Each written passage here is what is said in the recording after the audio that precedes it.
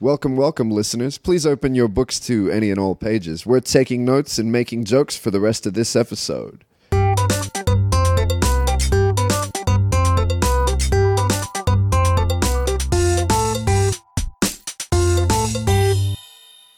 That's right, scribes and scribblers. You're back again with the Nib section, official podcast of Fountain Pens Oceania. We've got a very special episode for you today. Before we get into what that is, I'd like to introduce our hosts for the day. We got 4 hosts for you today. I'd like to welcome back our returning host, Tav. Hey friends, good to be back. The ever bold Iron Grouch as we go by. Joining us again from the comfort of her living room, generous benefactor Sharon. Welcome, Sharon. Hi, everyone. We're partaking once again. If you've listened to our previous episode, there are still remaining truffle paraphernalia. It's new. It's not remaining. It's new. I went and restocked. We've restocked. You can't expect truffle pecorino to hang around Sharon's apartment for 2 weeks. Actually, you guys polished me off of the truffle pecorino last time. This is a new block from Tuscany. That voice as well chiming in is our fearless leader, Diana Di. Welcome, Di. Hi, Chuck. And as always, I am Chuck Montano. What we are writing with today, let's go around the circle again. Tav, what have you brought for us today? Okay, for today I've got a pen that was very graciously made custom for me by James Finnis out of, I think he calls it blue lightsaber acrylic. And it's a kind of a blue glassy acrylic. Yeah, when you pulled it out of the pouch, it's the kind of finish that I normally expect from like a Franklin Christoph. Yeah, I think it's the same sort of lot of acrylic. I think he also had the green as well, and he offered the green, but I've already got a green one from Franklin Christoph, and it's a eyedropper fill. He's put a double broad 18 karat nib in there, and it's quite frankly one of my favourite pens I've ever used, and I use it every day. And it's inked with Mont Blanc Iron Gall Blue Black, or Midnight Blue as they call it. Sharon, what are you writing with today? I'm writing with the last ever Mitsukoshi Special Edition Decimo in the red finish. So they came out with a pair of these that I picked up in Japan earlier this year. The Olympic gymnastics pen. The Olympic Gymnastics Decimo, yeah. It comes in a blue and a red-pink version. So, this particular pen comes in the Pilot Decimos, the Pilot Vanishing Points fine medium nib. So the fine medium nib is actually my favourite one out of the entire range. They only do them on special edition pens, and it's great. Great pen to be writing with. Di, what about you today? I am writing with a new purchase, which I'm testing out as we speak. It's an Opus 88, one of their smaller, like pocket-sized pens with a number 5 nib. It's called the Fantasia. If you look at photos of this, it's the pen that looks like a licorice short because it's got these vertical stripes of acrylic in different colours. This one's yellow.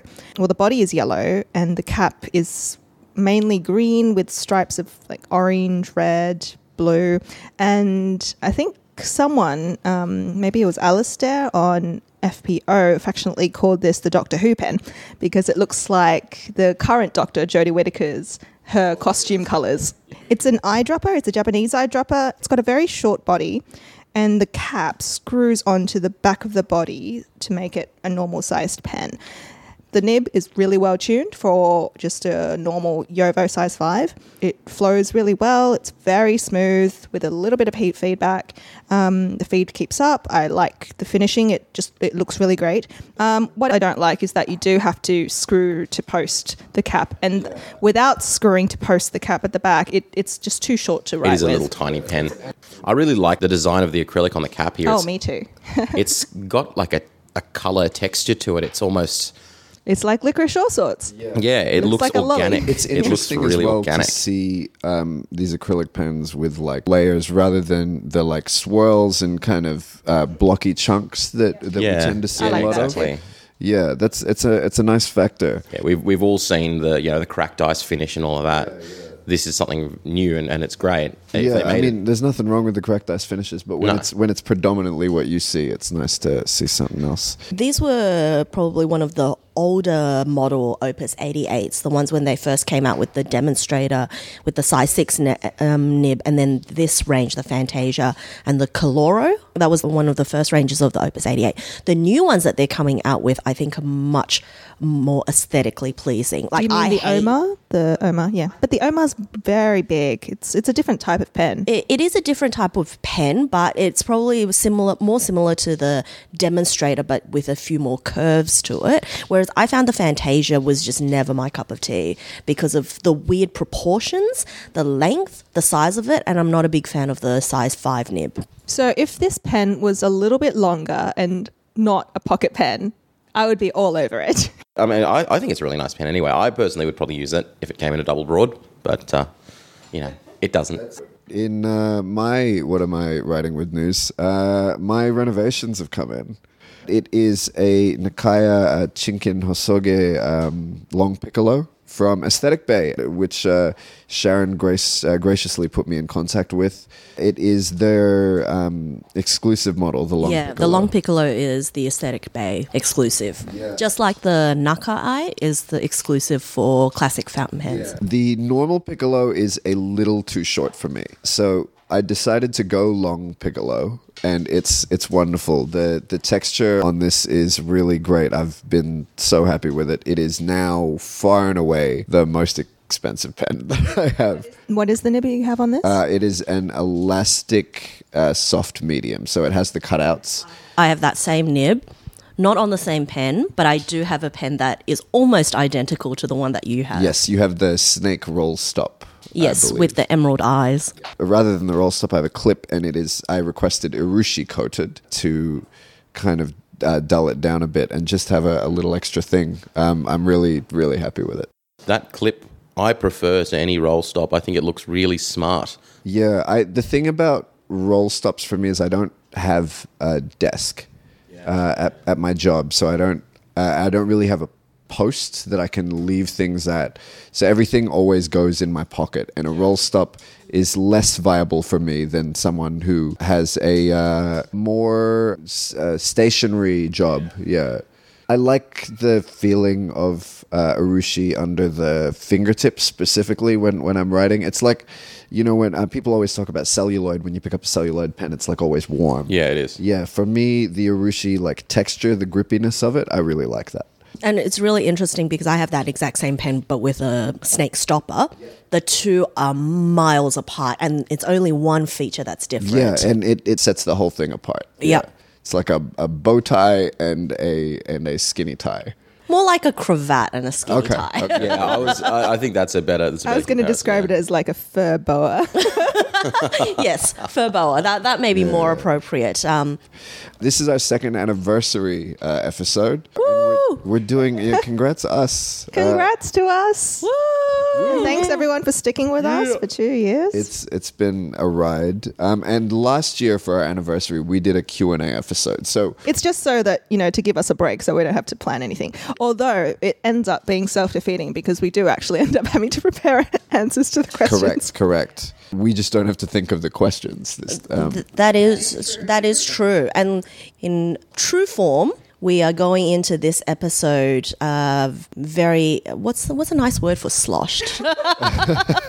Inebriated? No, we are well on the way to being inebriated. We are well on our way. Well hydrated. Well, we are already halfway into a bottle of almost Bella done Park. with a bottle of champagne. So seriously, we should actually do a tally of how many bottles of wine we have consumed throughout our recording history. That can be your job, Sharon. I will go check the receipts.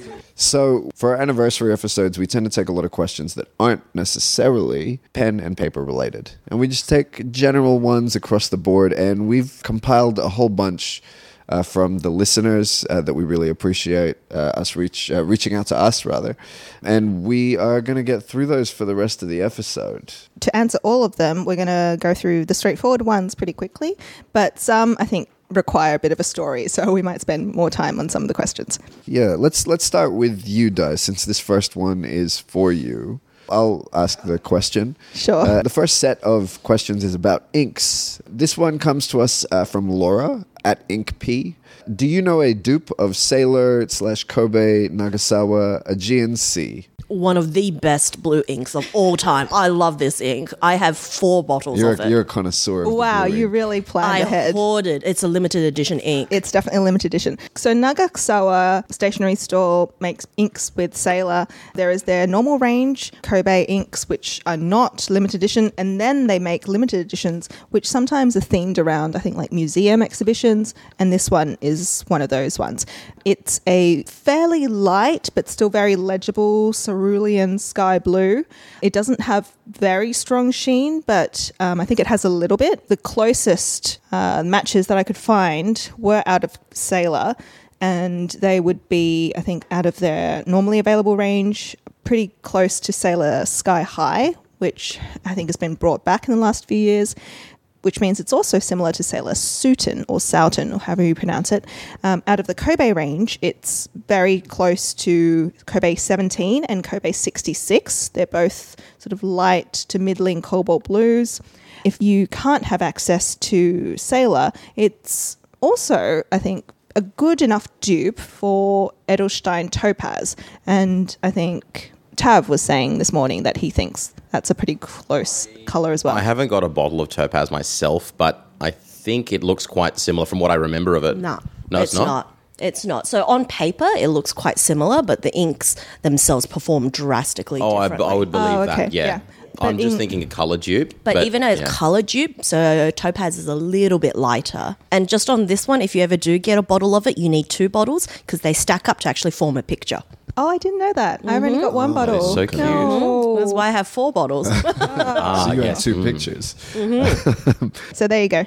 We'll go back to back on dye. This question also from Laura at InkP. What would this one escapes me, so you might have to provide context there. But what would be a good ink to transcribe Flint's speech? You know which one with. Okay, so Laura, you will have heard her on the podcast before. She's the friend of mine who I interviewed in the episode about writing therapy, and we have exchanges on Twitter. And this question leads out of an exchange where I was posting in response to someone, and I'm just going to read their tweet, and it's to do with Alan Turing. The tweet is from @JohnBradfield, and he writes on the Queen of England's pardoning of Alan Turing. He says, "I'm torn on the pardon thing. If it's forgiveness for doing something wrong, then a pardon is nonsensical. If it's for breaking the law, which he did, but the law was wrong, then maybe it makes sense. But really, it should have been a royal fucking really sorry, not a pardon." You guys know who Alan Turing is, right? Yes. British mathematician, was instrumental in solving the Enigma code and therefore the winning of World War II by the Allies. Yep. He was, I think, charged with gross indecency for committing homosexual acts in the 50s, chemically castrated, and then committed suicide, presumed suicide. And he was given a royal pardon by the Queen in 2014, I believe. But he was never properly... Well, the Crown never properly apologised for what they did to all the men who, you know, were prosecuted and labelled criminals for just being gay. And this is what I was responding to in another tweet, which said, this is Alan Turing, but also James fucking Flint. And I tagged Laura in my tweet. So... this is getting very long-winded, but let's just say the speech that Laura is talking about is a speech from the show Black Sails, which you've mentioned. We've mentioned before. I love it. We love that show. It's so much fun. But you have to know that the main character is a pirate who is living in exile in, I think, the West Indies or in the Bahamas after being exiled for being in I don't know what you call it, an affair with a nobleman. And he talks to his friend and confidant, Miranda, about the impossibility of him accepting a pardon from the Crown, because to accept a pardon for committing that crime would be to admit that he accepts the label of being a monster, which is what they were calling him. So he would rather live in exile and on the outskirts of society than admit that he did something wrong, to admit that charge. Instead, he wants them, meaning the Crown and the law, to apologise. And that stubbornness and that defiance is just so James Flint, and it's so Black Sails. It's fantastic. And that's why I love that show. So that's the background for Laura's question. And so when I was thinking about an ink for transcribing James Flint's speech about how he cannot accept a pardon and what he wants is their apology, I thought about bisexual colours. So I was thinking purples, and I was also thinking of revolutionary colours. Because James Flint is a revolutionary. And so I decided on purple, because purple is also the colour that you get from blending blue and red are classical revolutionary colours. They're also the two colours that are on the Haitian flag, and the Haitian Revolution is also, I think, spiritually and philosophically related to Black Sails. So I think any like royal, very flamboyant purple would be perfect. But specifically for this, I picked Diamine Iridescent Robert, which is a very, very high sheening purple. It's like a very deep magenta with a greenish gold sheen. And so that would be the colour that I would use to transcribe this queer revolutionary tract from James Flint. I love it. I was going to say something like... Sorry for the rambling answer. No. I'm thinking along the same lines, but I think there's a Robert Oster ink that's, I think it's called Hippo Purple or something like that. It's purple, but it's also got this kind of it's tanned leather sort of appearance to it. It's a brownish purple. I haven't used a lot of that ink, but it reminds me of Black Sails. Something about the brown and the purple of it. Okay, the next question is directed at all of us. And it was asked by both Laura and Sue, and they asked, what is your desert island ink, or what is your favourite ink of all?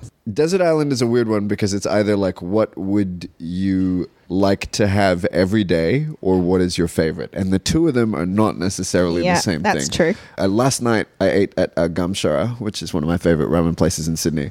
Love it. Love the place. I was also reminded of why I cannot eat there every day. So I would, I think, have to pick... this may not be my favorite ink of all, but my desert island ink, the one that I would like using every day and not have an issue with at all, is the one that is in my Nakaya right now, and it is Iroshizuku Tsukio. It is a returning favorite for me. Tav? I have been thinking about this for weeks, and honestly, it is so damn hard. It's a recent realization, but I really like Pelican Blue Black. Yeah. It's such a nice color. For me, I normally love vibrant, flamboyant, colorful inks, but this one's just really nice. It's subtle, it's water resistant, it's good in vintage pens as well. I mean that would probably be my sort of go-to nice everyday ink, like you were saying. But color-wise, my favorite color of ink is the dreaded Bay State blue. It's such a horrible ink, to deal with. But oh my gosh, that on paper neon, it's like neon blue. The on paper, yeah. It's eye searing, and I love it. Yeah. So at current, we have one very dark, almost black blue, and we have another blue black. Sharon. Not going to get any better over here. No. So my desert island ink is Iroshizuku Asagao. I've been using it for the last 2 years, every single day. Still haven't gotten tired of it. It doesn't bug me in that it's very pleasant to look at for long periods of time. I have notebooks upon notebooks filled with this stuff. So that'd be my desert island ink. But my favorite ink is a little bit harder. I really enjoy lighter colored inks, the ones with a lot of shading and really interesting halos. So it'd probably be something in the family of like Sailor Fuji Musume, which is their really light purple. Something in that family.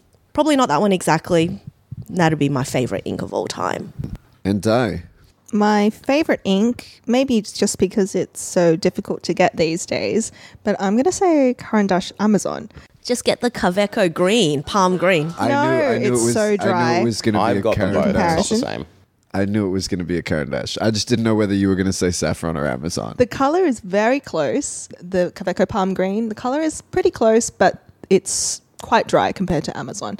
It just doesn't have the same oomph. So that's my favorite ink. My desert island ink would probably be a dark blue. I like Tsukio. I like Diamine Twilight. Yeah.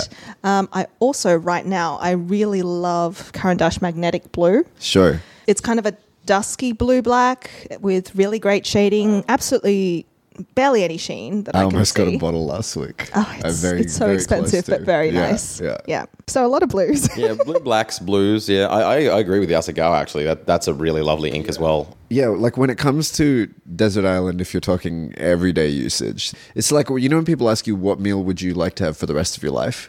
I never give anything interesting because I'm like, it Soup has noodles. to be. Yeah, mine is white rice, like because I will have that and it will be fine. Some type of soup noodle. Yeah, it'll be fine, and I won't ever like because if I pick my favorite food, I'll hate it. Yeah. Anyone that's ordered too much fried chicken knows that. Oh my gosh, yes, Yeah. absolutely. I'm so glad I don't like fried chicken then. Yeah, there you Well, go. get out of this house. I'm sorry. Sharon just ate fried chicken. Okay, let me pitch this one. This one's from Alex. Describe the ink you would make if you could have free reign in any company's ink lab. Tav's put his hand up to answer this one first. I have. So I would move heaven and earth to make an ink that mirrors Bay State Blue, but doesn't have that radioactive sort of hazard that comes along with it. I know there are other sort of ones people go, oh, this is kind of close, but it's not the same. It's not got that luminous, eye-searing quality to it. Either that, or I would hold the powers that be at Parker to ransom until they re-released the Penman series of inks, because they were amazing and without compare. They were, I think, in the 90s, and they came in these really interesting sort of... Like a flask. Yeah, like with these a flask-like thin bottles. neck. And they were extremely saturated. They were almost like diamine inks. And very, very alkaline. So were known to. I thought that was the. I know it was Penman Sapphire. All of those, Really? they were I very thought they were known for alkaline, which clogging. was why they were discontinued. I thought that was the Parker 51 inks. They were very alkaline as well. They had a pH of about 11. Do not sip. No sippy. But I thought one of the reasons also, I didn't know about the alkaline thing, but also the fact is they were a bit cloggy too, because they were very saturated. Okay, I'm going to direct this next question at Chuck. Why isn't there a nib section Robert Oster ink? And what is a good golden yellow ink? And this is from Anissa, Hot Cup of Loving on Slack. So I can answer the second one very quickly. P.W. Ackerman, Gele Ocker van France. Is that how you said it last Hey, got it. time? There we go. He got it. I mean, it sounds... He's been practicing, guys. It sounds identical in my ear to the last time I said it. But the end, Mont Blanc Golden Yellow. These are two, I think, standards because you cannot get Caran d'Ache Saffron. Caran d'Ache Saffron is also quite orange. Yes, it is towards the end that I like, but yeah, definitely edges into orange. Why isn't there a nib section Robert Oster ink? I don't know. I don't handle collabs. I don't know because I haven't gone We've never around to it. asked. Robert, if you're listening. We've also never asked. We've never asked. And it's so I think I've been thinking a lot about this podcast in general and, how we're 2 years in, we haven't done any collabs. We haven't taken sponsorships. No merch. No merch Up as of until- yet. Yeah. As of yet, but it's been a very much self-funded labor of love for all of us, and we haven't reached out to collaborate with any makers. Maybe it's something that we can look into for year 3, but we love pens, and that's predominantly the purpose of this podcast. Yeah, I think especially because at the very beginning, it started out as it still is an FPO thing. We were trying to focus on being a good podcast and doing things that the community would be interested in listening to. So as we grow into it, it's definitely something we can explore. I feel like we could release a nib section themed bunch of champagne glasses, considering the amount that we consume. Oh, Good champagne glasses are very expensive. Yeah, they're very expensive. Oh well, just put it on a GoFundMe. Maybe put it shot at glasses. the maximum level. Yeah, okay, shot glasses, fine. You can call them that. Yeah. I reckon a tote bag would be really good. Like a screen printed tote bag. That'd sell pretty well. Just one glass turned from Franklin Christoph Italianized. Yeah. Oh no. Limited edition, $5,000. Next question. Why do waterproof or document inks run so wet/wide? Noodlers and Diatramentis both make my nibs a full size wider or more. Would like to keep one pen loaded with the permanent ink, but don't go through that much, so I've hesitated on iron gall or micropigment inks for that reason. And the question's from Gillian. Maybe Tav would want to answer this. I would love to. So, firstly, I'll say that not all waterproof and document inks run wet. Pelican Blue Black, Mont Blanc Iron Gall Midnight Blue, other Iron Gall inks, as well as the Mont Blanc Permanent Blue, which is a pigment ink. A pigment meaning that's got little tiny particles suspended in it, so small that the actual motion of the water in the ink can keep them suspended rather than them settling down. Those a lot of ones like the Diatramentis and Noodlers, they have a lot of surfactant in them, so it makes them flow a lot wetter, and that prevents any particles from getting stuck. It's just like, yeah, it's almost sort of washes them out as they go so they don't clog. That's one of the reasons, just so that it doesn't clog the pen up, because they're a very saturated ink. For example, Mont Blanc Permanent Blue, that can be a bit cloggy because it is not very wet at all. It's actually probably the driest ink I know. So these surfactants, these wetting agents, and they also cause it to soak into the paper, and they also cause it to spread on the paper, which means it will make your nib run a bit wider because it'll blot onto the paper a little bit more. If you'd like a document ink that's dye-based, so it's just got dissolved chemicals, not particles, and that's not iron gall, the Graf von Faber-Castell inks are all permanent, so they're light fast. They're not waterproof, but they hold up pretty well to water. They will leave at least an indelible residue if you rinse them out. So yeah, those are the ones. Or I would say feel free to try iron gall inks. They're a bit dry. Unless you're a big fan of them. I'm a big fan of those. The internet will tell you that pigmented inks and iron gall inks are the devil. I wouldn't use them in a really nice pen that you couldn't take apart, just to clean in case there's a little bit of a blockage. But if you rinse your pen out every time you fill it, or even if you don't, something like Pelican Blue Black, I've known people that have used that exact same formula ink since the 80s in the same pen without rinsing it once. A well-formulated iron gall ink, modern iron gall ink, shouldn't form much precipitate in the pen and gunk it up. So, yeah, but if you're really worried, try Graf von Faber-Castell. They're all light, fast, and document-proof. So, this next one is from Melissa. Is this the Melissa? Is this pod Melissa? This is Melissa Graf Melissa. Yep, okay. So from Melissa, she said, ooh, a celebration. How about some festive pen and ink and drink combinations? What pairings would the team sit down with for the perfect atmosphere and mood to write poems and cards and ransom demands? First of all, if I'm writing any ransom demands, I'm staying well away from yellow so people don't know it's me. Yeah, and I'll use an extra fine flex nib for me. Yeah. Aurora Black somewhere. Yeah, so for writing ransom notes, I would use Kimokusai, Sailor Kimokusai, and pretend it came from Chuck. I'll use Asagao then. I like the ink and drink combinations. I feel like the two of you have maybe given this a little more thought. I'll let Sharon start this one off. So for an ink and drink, so ink would be something year-old reliable. I would expect something in the Iroshizuku range, which is just, Old Faithful, but it's going to work. Also quite pleasant to use, heavy bottles, very nice blown glass bottles. And the drink has to be bubbly.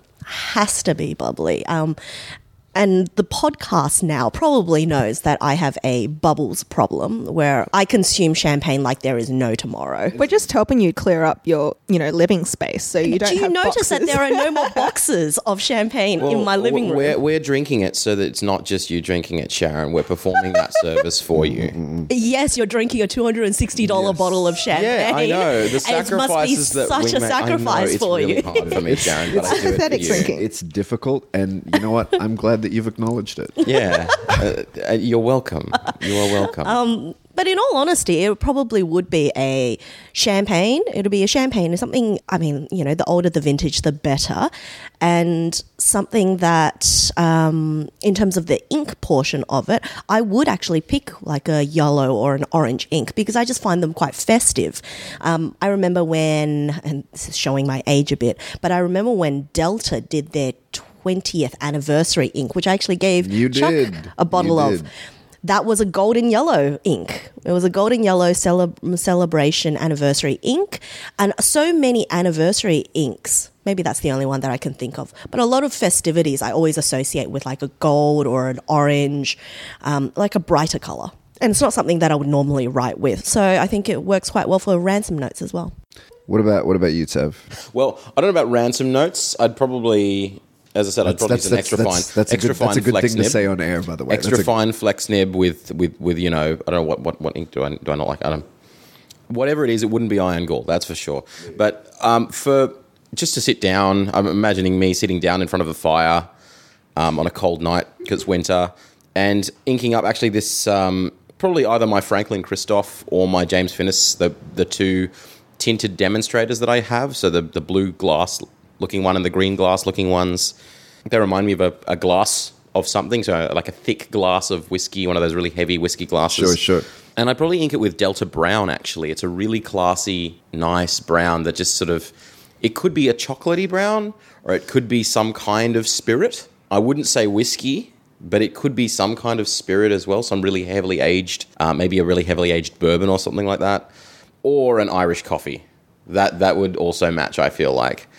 So yeah, that would be my sort of sit down and relax celebration ink. But if I'm going to get white girl wasted, definitely my Visconti green celluloid Wall Street with Diamine Apple Glory. That is sort of the Bay State blue, but bright lime green instead. It's like, ugh. And that would be with an Appletini. With an Appletini? Yeah, like I said, white girl wasted. Okay, sure. Hey, I'm secure enough that I'd enjoy a good Appletini. I've never had That's an me. Appletini. No. You're getting the cocktail shaker out next time. Okay. All right. So here's my scenario.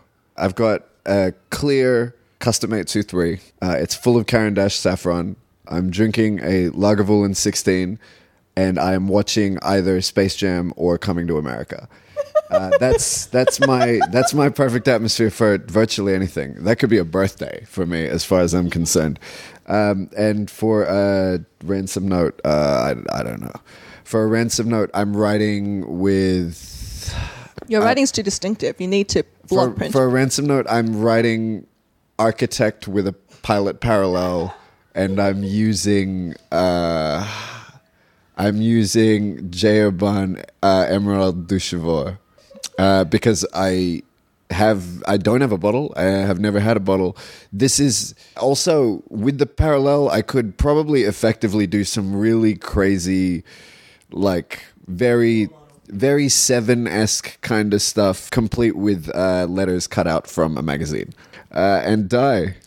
Mulled wine as a celebratory drink, but only when I'm by myself, because if it's in company, then you're probably drinking like a rosé or a bubbly. And to write something special, this is actually an ink that I've used previously to write Christmas cards, and it's Okuyama. This takes us to our fountain pens questions. This one, again, is from Laura at InkP. This says, why do auroras break at this one spot in particular? Okay, Laura has a Aurora Optima, and recently on Twitter, she showed a photo of her Aurora Optima tragically snapped in half. And I replied by saying, I have an Aurora Optima demo which broke in the exact same spot about 4 years ago. Here it is. It's a demonstrator with rhodium trim. It broke in half, like right above the ink window. And Ouch. it's clean. Yeah, it broke. You can see like the part Ouch. there. Wow. Like, can you take this ring? Yeah. What happened was I bought this from a pen shop that will not be named in Sydney. I sent it. That doesn't narrow it down at all, though. I sent it. I took it back to the store. I said I was using this normally. I'd only had the pen for like less than 2 months. He asked me, were you using this properly? And I'm like, yeah, I have like 40 pens. And so he sent it to be repaired. Apparently it couldn't be repaired, and so they sent me a brand new pen. And the brand new pen, which was the exact same pen, broke in the exact same spot not a month later. So my assumption is that this is a common weakness in the Aurora Optima models, particularly the demonstrators. I think it's something to do just the way it's designed. It must be a point just of stress in the body, in the neck of the pen where you hold it, and it's just above the ink window where there's this little metal, like a washer thing. I imagine up to the ink window is one section. Yep. That they've sealed or, plastic welded to another. Yeah, but it's not like the glue came apart. It's like it actually snapped in that part. I had a conversation with Leo about this, and he said, "Yeah, that's what happens with Aurora Optimas. Apparently, it's so they're obviously known for this." And Leo suggested, and he says this is what he does with his Optimas, with the Auraloid and the demonstrator ones. He says you should probably not store it in something where sliding it in and out of a case requires you to put stress on the body.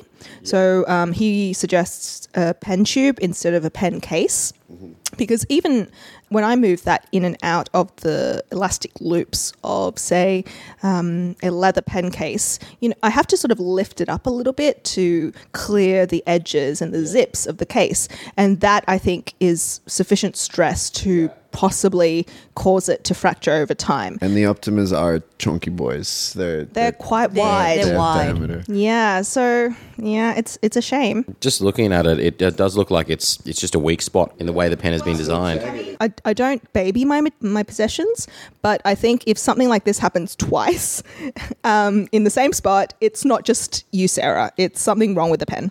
And this is for a recent one that she got. So Laura's pen was, I think she's had it for a year or two. Which model I meant? Oh, hers I think was like a brown Auraloid limited edition, maybe one of the 356s, 365s, yeah. The cappuccino or something like that. Oh, the recent one, not the tortoise brown from like. Not the old tortoise brown, like a recent, like it's a coffee coloured Auraloid. Yeah, it looks like the plastic kind of narrows down into the section, and it's not as reinforced as the rest of the pen. So it's kind of got like a waist to it almost. And it's just a thin spot on the pen. And it's very sad. Weak point, yeah. It's very sad. Bit of a design flaw, really. I was thinking I'd probably take the nib. It's a medium nib. Just take it out of the pen, just put it on my pen BBS. Yeah. Aren't you going to get that repaired again? I mean, it is a manufacturing.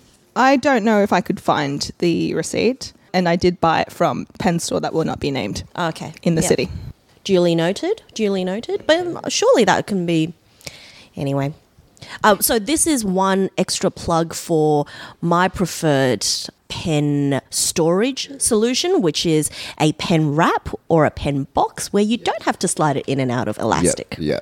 It is definitely more noticeable with something like the Optima, in which diameter means you often fit snugly into things. Our next question, also from Laura at InkP.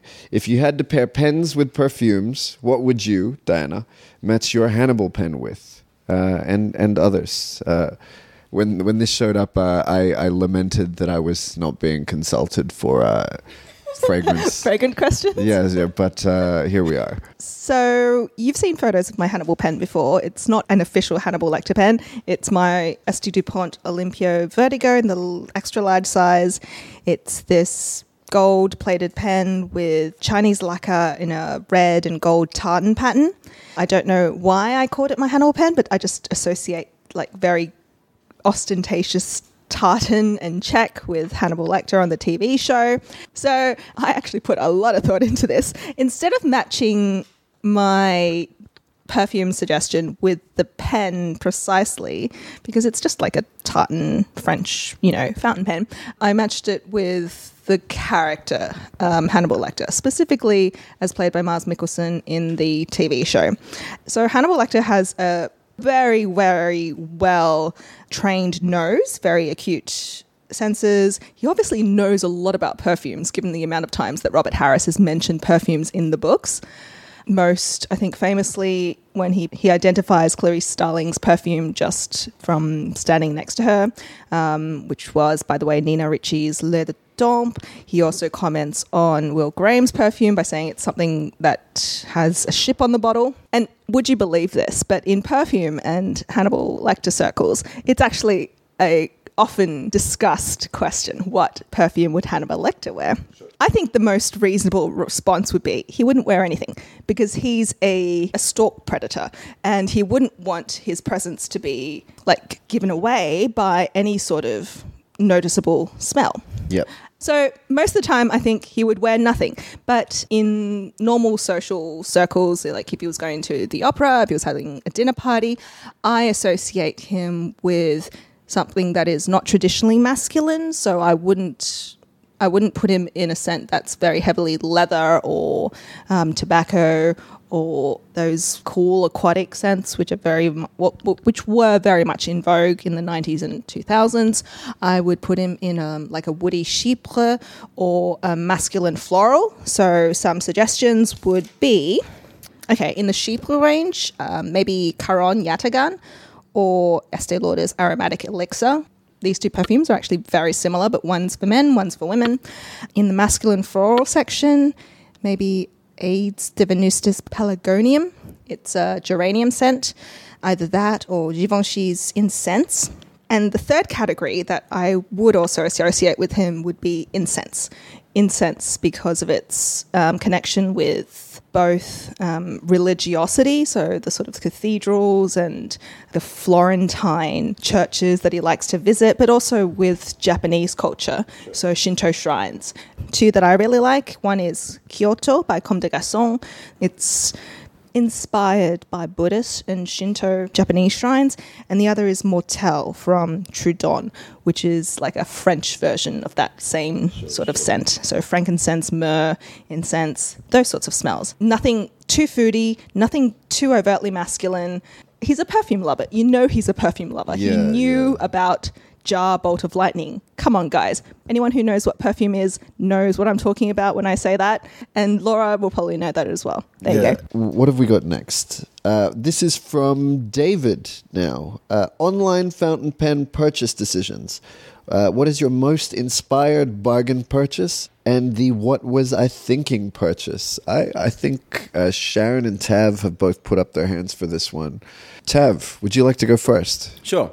Okay, so my biggest bargain was I saw a St. Dupont tortoiseshell, Olympio XL. I believe we covered this very early in the podcast. Yep. I will always be very proud of this purchase because I was inspired to buy it. It was a good price. I was very happy with having bought it, and then it arrived and it was in pieces. It had just fallen apart. All the glued parts had just fallen apart somehow in shipping. So I sent a message to the seller and they weren't having any of it. They said, oh, look, if you've broken the pen, we're not going to do anything. I went, look, honestly, I haven't broken it. It arrived broken. So I contacted eBay and eBay tried to contact the seller and they stopped responding. And so eBay just went, okay, well, you will receive a full refund. And I said, do I need to send the pen back to them? And they said, well, we've asked them to provide a return address and they didn't. So you can keep it. And I went, oh, okay. So here's this Olympio XL in pieces that I essentially got for free now. And, well, all it took was a bit of araldite and, just epoxy. And I assume that's what they used to glue it anyway, because that's what looked like there was a bit of epoxy residue on the parts that had fallen off. And it's fine. So clearly they just didn't put enough epoxy at the factory. Yeah, and so I got a free Olympio XL. My what was I thinking purchase is probably a lot of the really, really beat up antique pens that I've bought online. I'm just like, oh, I can fix that. No, I couldn't. Yeah, sometimes I'm like, oh, maybe I could use the nib for something else. I couldn't. Or sometimes like, oh, yeah, it'll still work. No, it won't. Or maybe I could find a cap for it. No, I didn't. So there's a lot of what was I thinking? Like, why didn't I just get one that was in slightly better condition? Oh, probably because it was $200 more. Yep. Simple. Sharon, floor is yours. Oh, so in terms of most inspired bargain purchase, so back before buying on Facebook fountain pen groups was a thing, or on Reddit and so on and so forth, I used to browse the fountain pen network sales listings quite religiously, and sometimes you just had to be on there 24/7 to catch a good deal. And one day I remember it was right around the GFC, and I caught this deal where someone was selling out of basically all of their, all their collection greater than a certain dollar amount. And I ended up buying, I believe it was 3 Mont Blancs and 2 Nakayas for less than 500 USD. I hate you. I hate you. Yep. And it was literally, it got posted. I saw it get posted. I messaged it. I said, it's mine. I don't even care about anything else. You can charge me $300 for shipping and I'll still take it. Let me ask you, did you have to use any epoxy to put any of these together? I did not. But see, strangely that means mine enough, was cheaper 'cause it was strangely free. enough, I didn't have to use any epoxy. But it came to me. I got this whole set. It was the first time I'd ever bought like a bulk lot of pens, and I think it was about 8 pens that actually came in this lot for less than 500 USD.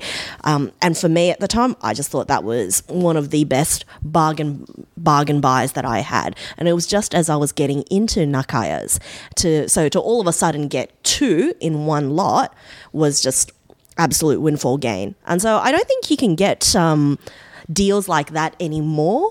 But then having said that, I've also done one of the most stupidest sales on the Fountain Pen Network sales board, where I once sold an M800 for $185. What's that now? What is wrong with you? Are you okay, Sharon? Yeah, and the story behind this was that the Pilot Iroshizuku inks had just come out, and I was very, very new to collecting inks. And the first round of Pilot Iroshizuku inks were like this big thing. You actually had to pre-order for them.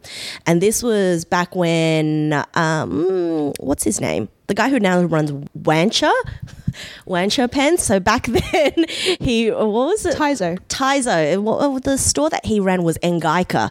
Engaika was the only place where you could get it that would ship overseas.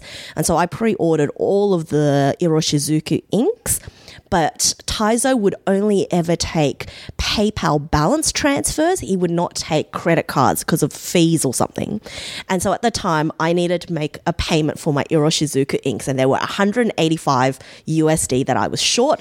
So I sold an M800 for immediate payment of 185 and made that sale. How long did that listing last? Oh, a couple of seconds. And then it was pretty funny because about 2 or 3 weeks later, someone else went on the boards and posted a want to buy M800. And they said, oh, looking at recent sales, I'll offer you $180. I'll offer someone $180 for an M800. And people were like, lol, you must be dreaming. And he goes, no, I saw someone sell one.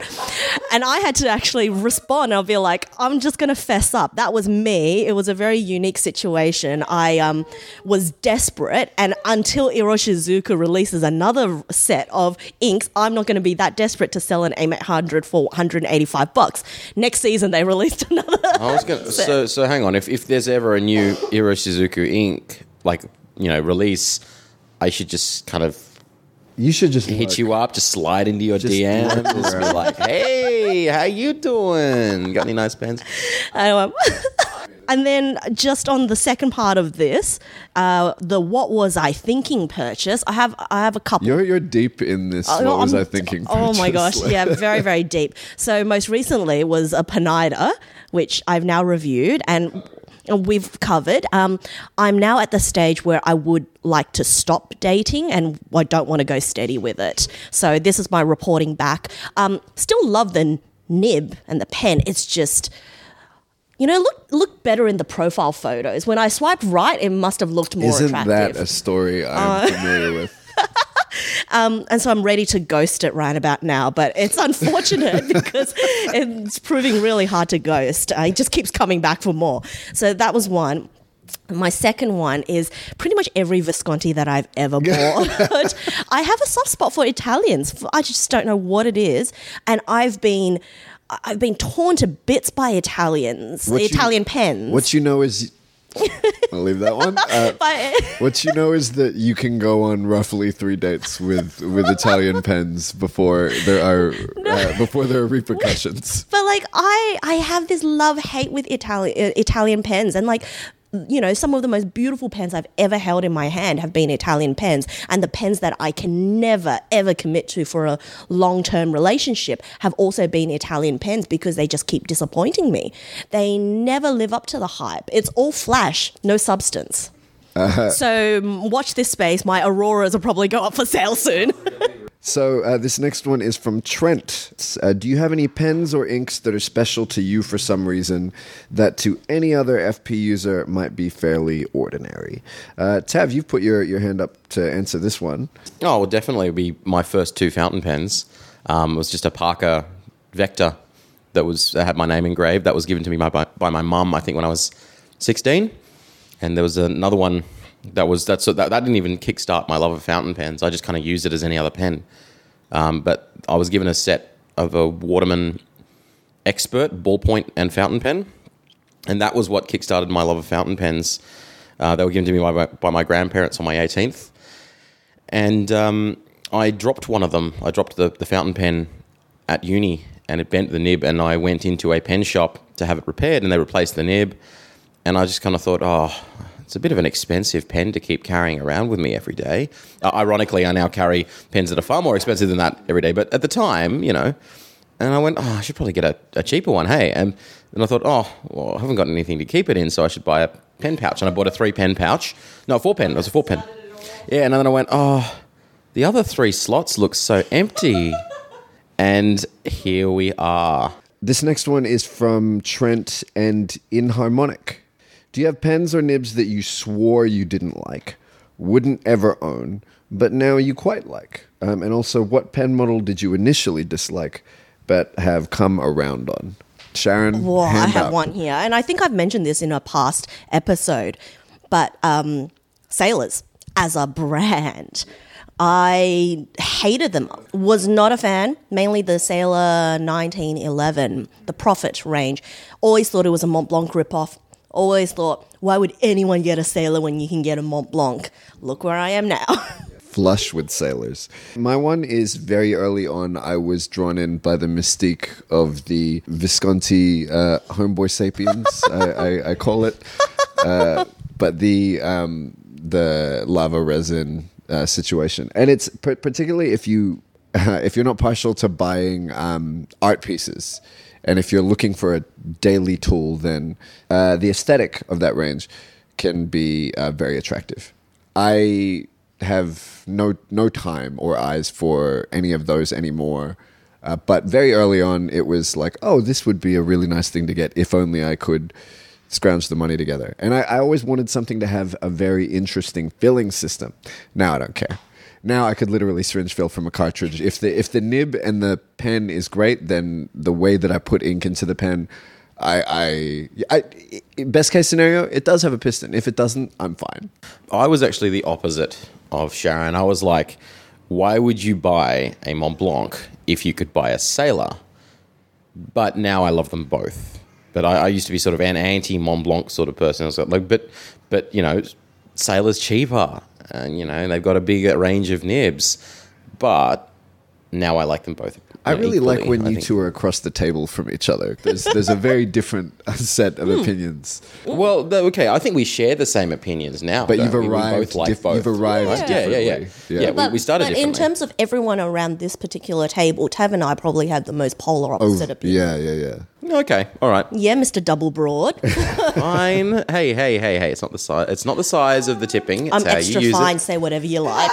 Okay. I think I've also discussed this on the podcast before, but for me it was pilots. I thought they were boring.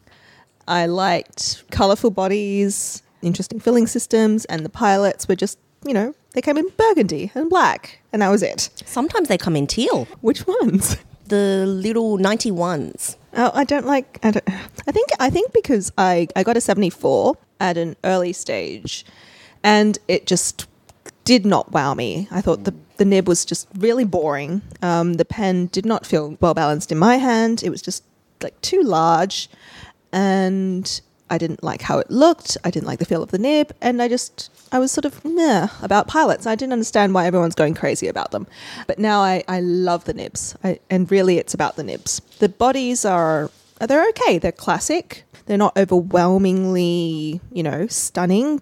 I wish they came in more colours, but they're fine. I wish they came in more colours mainly because I would like to have different nibs in my pilots and not have to double up on pen bodies, because that's confusing. I don't want, like 4 black Pilot Custom 743s with their different nibs, because I can't tell them apart. No. Leave the Absolutely. stickers on.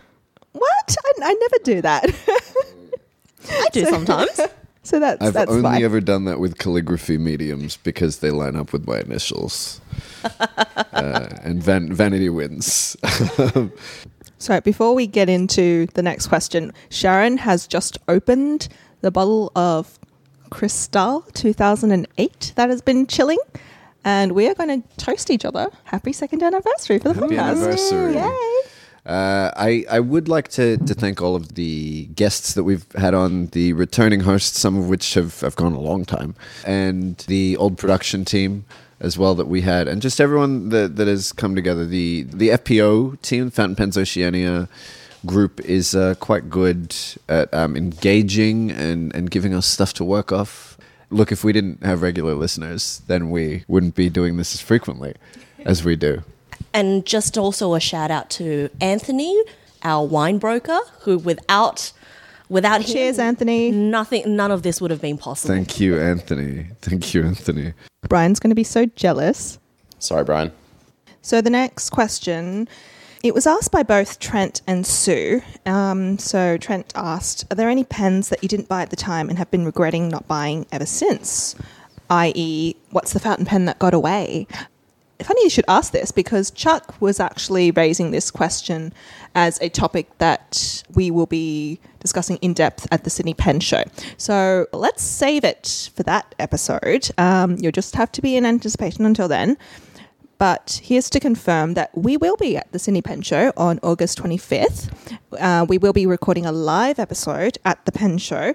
We haven't decided on the time yet, but it'll probably be around midday or early afternoon. There will be seats available for a limited number of people. If you want to watch us live, there will be the opportunity to ask us questions.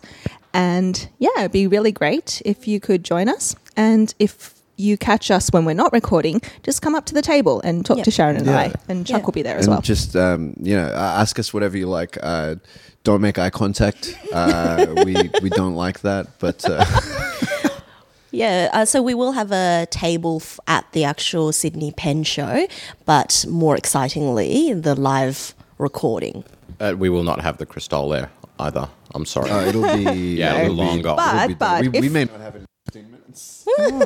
But if you see, well, I don't know, if we have like mysterious flasks that are impenetrable and you don't know exactly what we're sipping out of, you can just assume that we're drinking champagne out of those thermos. I don't know what the public license is where we are, so We're drinking sparkling water. Yeah, that's definitely what it is. Sparkling water, sparkling grape juice. That's all it is. Yeah, assume it's an appetizer. Is that the... Or grapetizer? Yeah, Yeah, it's grapetizer. Whatever. Assume that we haven't purchased it yet. Very, very old grape tizer. Yeah.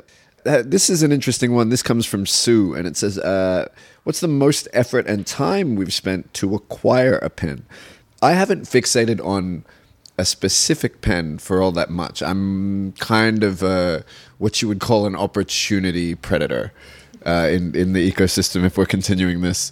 But any of you three, have you fixated and hunted anything down? Sure have. There we are. Sure have. And it's a Visconti. Do you regret this as well? You're welcome for the free promo. When I first got into fountain pens, I was really into all of the colourful finishes, and Visconti did a Mazzi, the lighter, what would they call it? It's the Mazzi range from Visconti, and they came out with one particular design that I absolutely loved called the Red Symphony.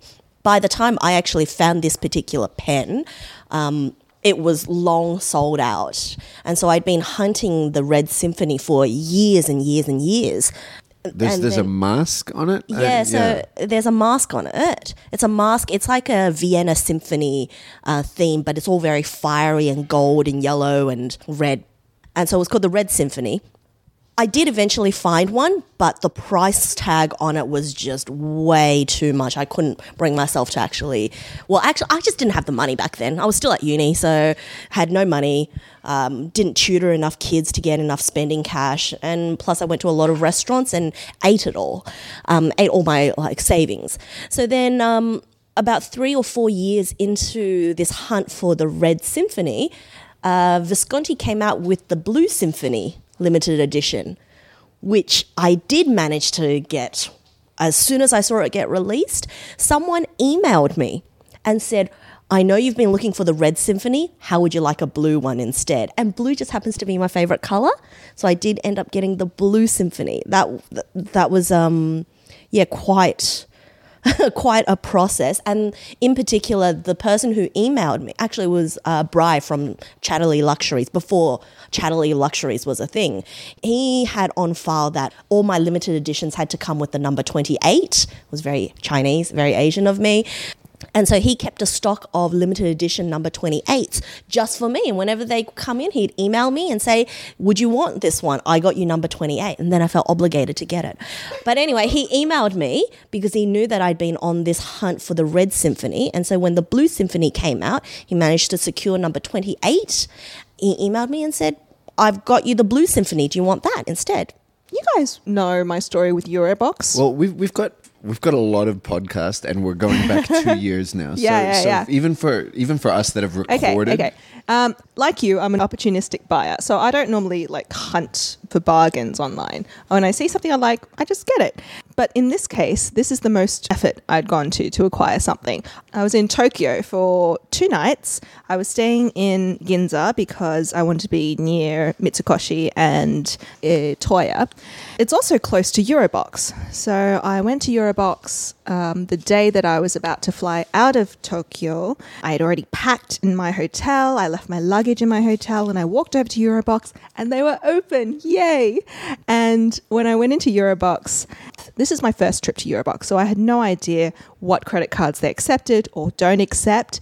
I saw lots of things that I wanted to buy. I ended up coming away with, I think, 2 Omas and a Nakaya. It was a decapod with Ishime Kanshitsu Midori. Beautiful, with a music nib. That's the stone finish. That's the stone finish with this turquoise color. It's gorgeous. Nib is beautiful. So 3 pens. It was several $1,000s. And in my stunted conversation with the gentleman at the desk, he informed me that they did not take credit card, but they will take cash and PayPal. So I was freaking out in Eurobox, trying to work out how I'm going to pay for this. He told me it is possible for me to, when I get back to Australia or when I get back, I can pay him on PayPal and he'll mail the pens to me. I somehow managed to deduce that this is what he was saying. But then I figured if he mails it to me, then I would have to pay GST on importing it. When it comes through the mail, it gets picked up by customs and you have to pay 10% GST.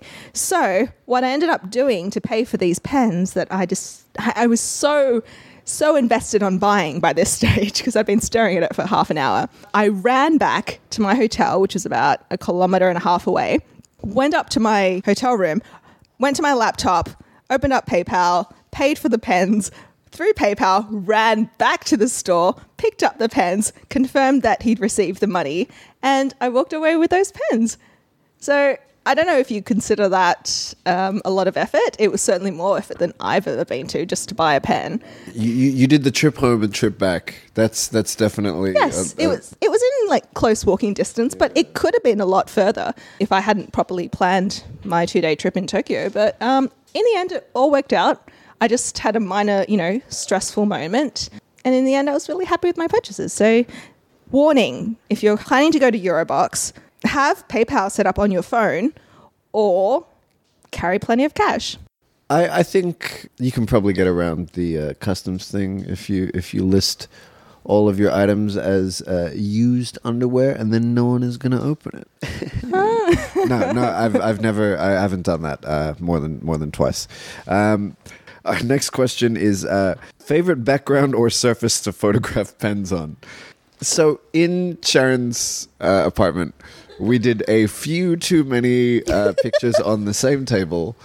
I complained. And I started bringing... It was an excellent surface, though. It's a great concrete. table. It's isometric concrete. It is, but if you look at our Instagram feed, all you see is the same Isometric stone pattern. Yeah. We might return back to bare table maybe every 3 or 4 episodes. What we had to do was start bringing in fabric specifically to lay over the table. This episode we have used a ridiculous jacket I'm wearing, which I'll talk about later. But In the future, we can just start using scarves. I've probably got enough. Di has many a scarf. So do I. Oh, we just use a notebook. Plain white sheet does not get stale. The next one we have, what are your favorite smaller makers in the pen world? And this is from Adam. Tav, you've put your hand up to answer this one. I have. Probably Bexley, actually. They're not tiny, but they're not big. This is a company that gets spoken of really well. I don't have anything from them, nor have I really ever held anything They've from got them. some really nice yellow models, I'll tell you that. They've got some really nice ones. It's not the first person to tell me this. They use a lot of sort of classic designs that are reminiscent of, Wall Eversharps and sometimes sort of early OMAS pens as well. I just like that they are hand-turned. They're pretty solidly built. They have a really nice design to them. They use I know a lot of people don't like generic nibs, but their generic nibs are custom stamped in a really nice manner. They look really pretty. Yeah, I just like them. I think they're really well made, nice materials, etc., etc. In fact, that was one of my ones that I chased for a while, was a Bexley Americana. I'd been looking for one of them for years, and I found one. I just pounced on it. Bexley did a few pen collectors of America kind of editions, and there is one that I've seen that is the cap tapers, but the body doesn't.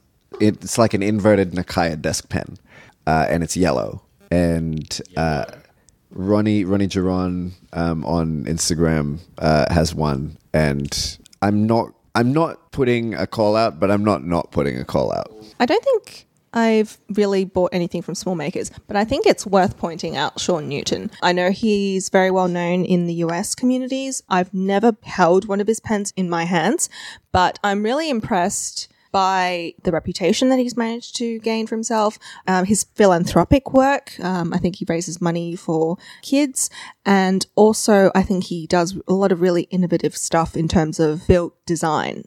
I think he comes up with ways to mimic Nakaya sort of shapes, really interesting shapes, just from a one-man operation, really.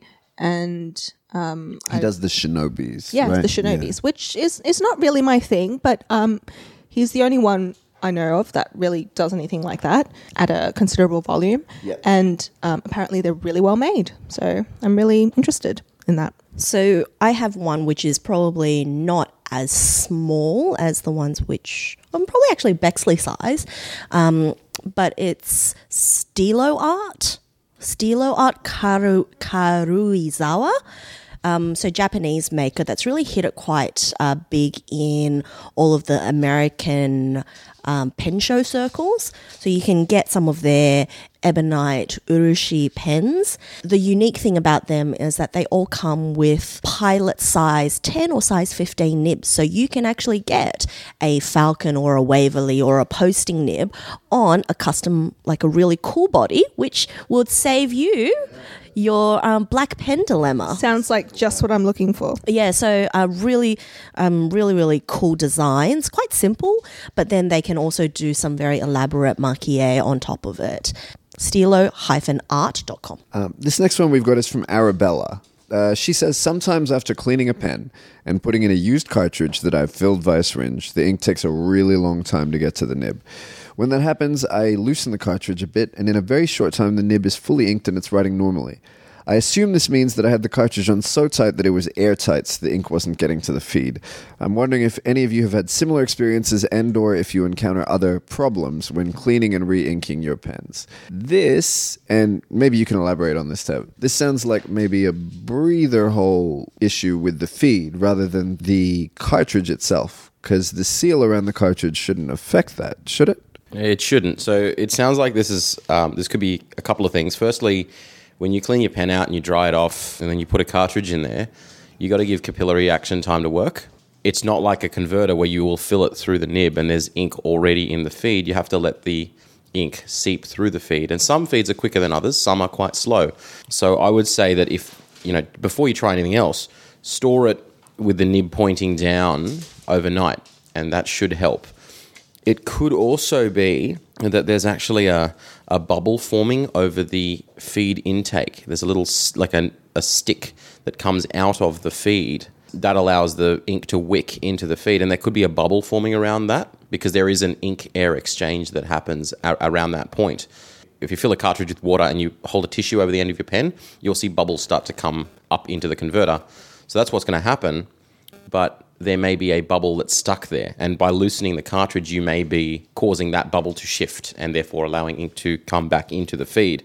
So, yeah, that's what I suggest. So if you are getting that bubble thing, that's just sort of a characteristic of that particular feed and cartridge. Or you may just need to wait a little bit until the ink can travel through the feed. I can be a bit impatient, and I tend to like shake it over a bit of paper towel, like make sure I've got a good firm grip on it, so I don't dartboard it into the paper towel and bend the nib. But yeah, so those are things that you could try and also that you could consider. All right. Well, thanks, Tav, for giving us a problem-solving approach to that. This next one is from Roy, and it says, I have a question for Diana. In your latest show, you were talking about your pen BBS 456 and switching nibs. I have a 456 that I really like and would like to put a different nib on. So my question is, do you just pull the nib out and push in your new nib and align on the feed? I've repaired many vintage pens, but can find nothing about the BBS pens when it comes to maintenance or adjustments. Di?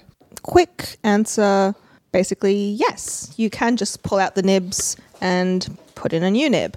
But a few things you have to be wary of. In the 456s and in a lot of the Pen BBS models, you can unscrew the, I guess you call the nib and feed unit out of its like little plastic collar. That part you can just unscrew and just pull out. And in the process of doing that, you have to be wary that you don't lose the O-rings, because then you will have a leaky pen.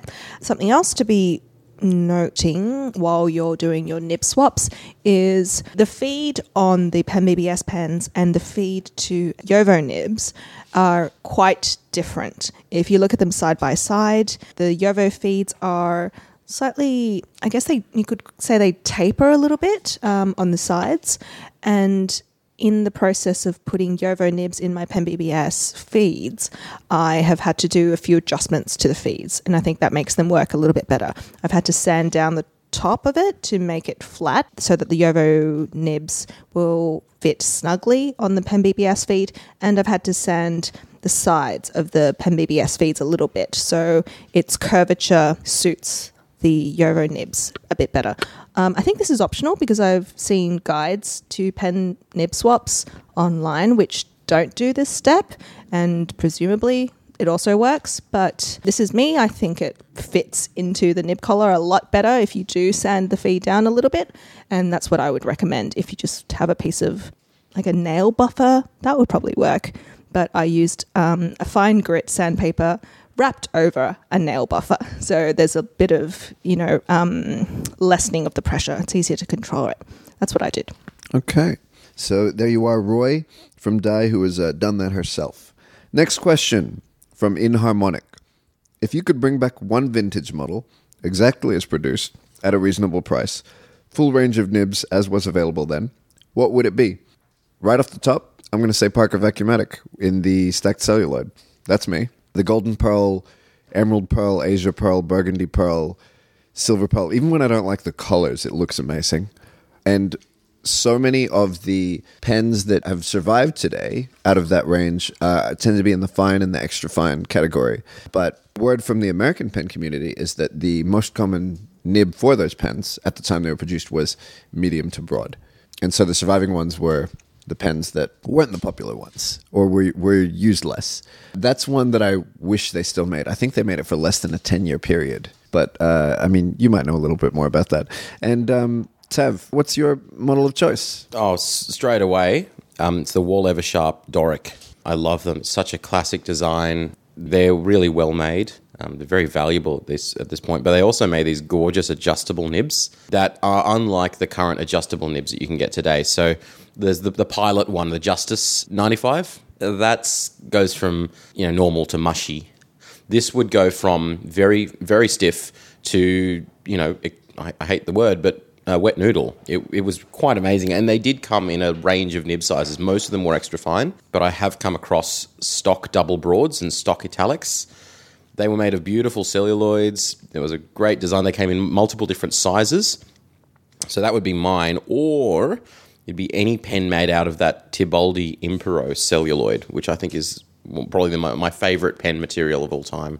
I'm just looking up the Eversharp Doric that you're talking about, and the adjustment piece on it is quite interesting. It looks like a little window on overlaid on top of the pen. It's like a little slider that you slide forward and backwards that allows the tines to flex or not flex. As you slide it forward, I think it was like it had 9 different sort of like little clicks, little divots. Yeah, there were little divots there, and each one of them was like a little tiny setting towards being stiffer or finer. And if you slid it forwards all the way, it would be like a manifold nib. If you slid it all the way backwards, it would be almost a calligraphy nib. Anybody else want to jump in about these vintage pens? For me, it'd actually be anything in the Tibaldi celluloid, the 3 big Tibaldi celluloids, the Transparente, the Iride, and the Imperio. So the red, the blue, and the transparent ones that they did. So the big 3 Tibaldi celluloids would be that.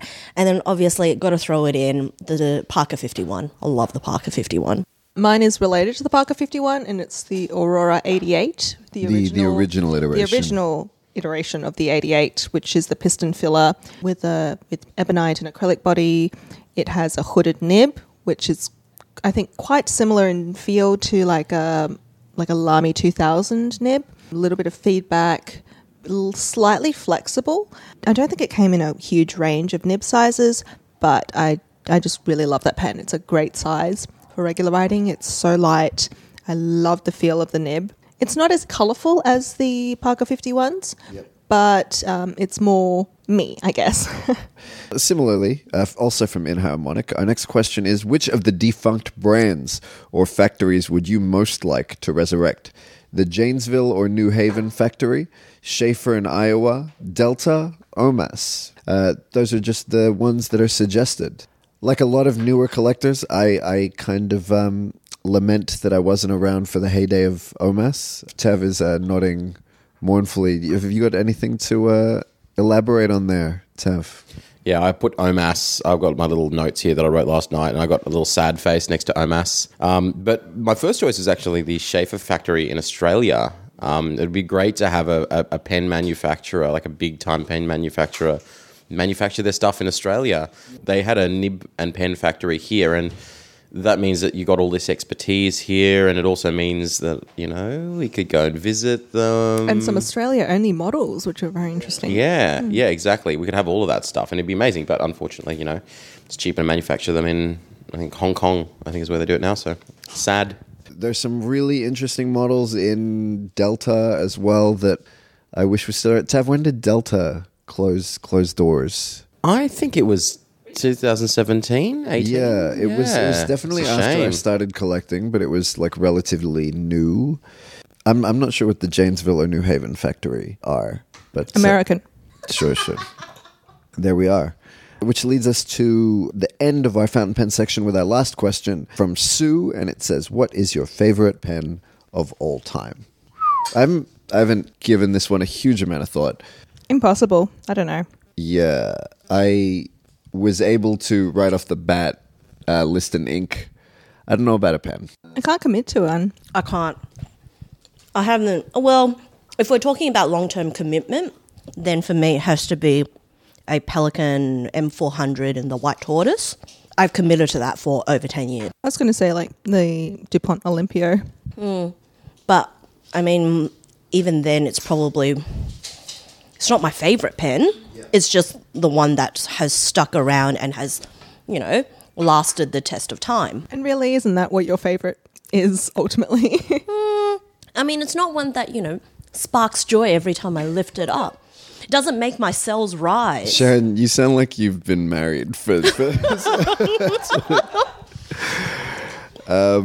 So me and Pelican, we've had couples therapy, we've gone through breakups, we've gone through makeups, You've weathered it all. I mean, that Pelican has gone through so much plastic surgery that none of the original parts still exist.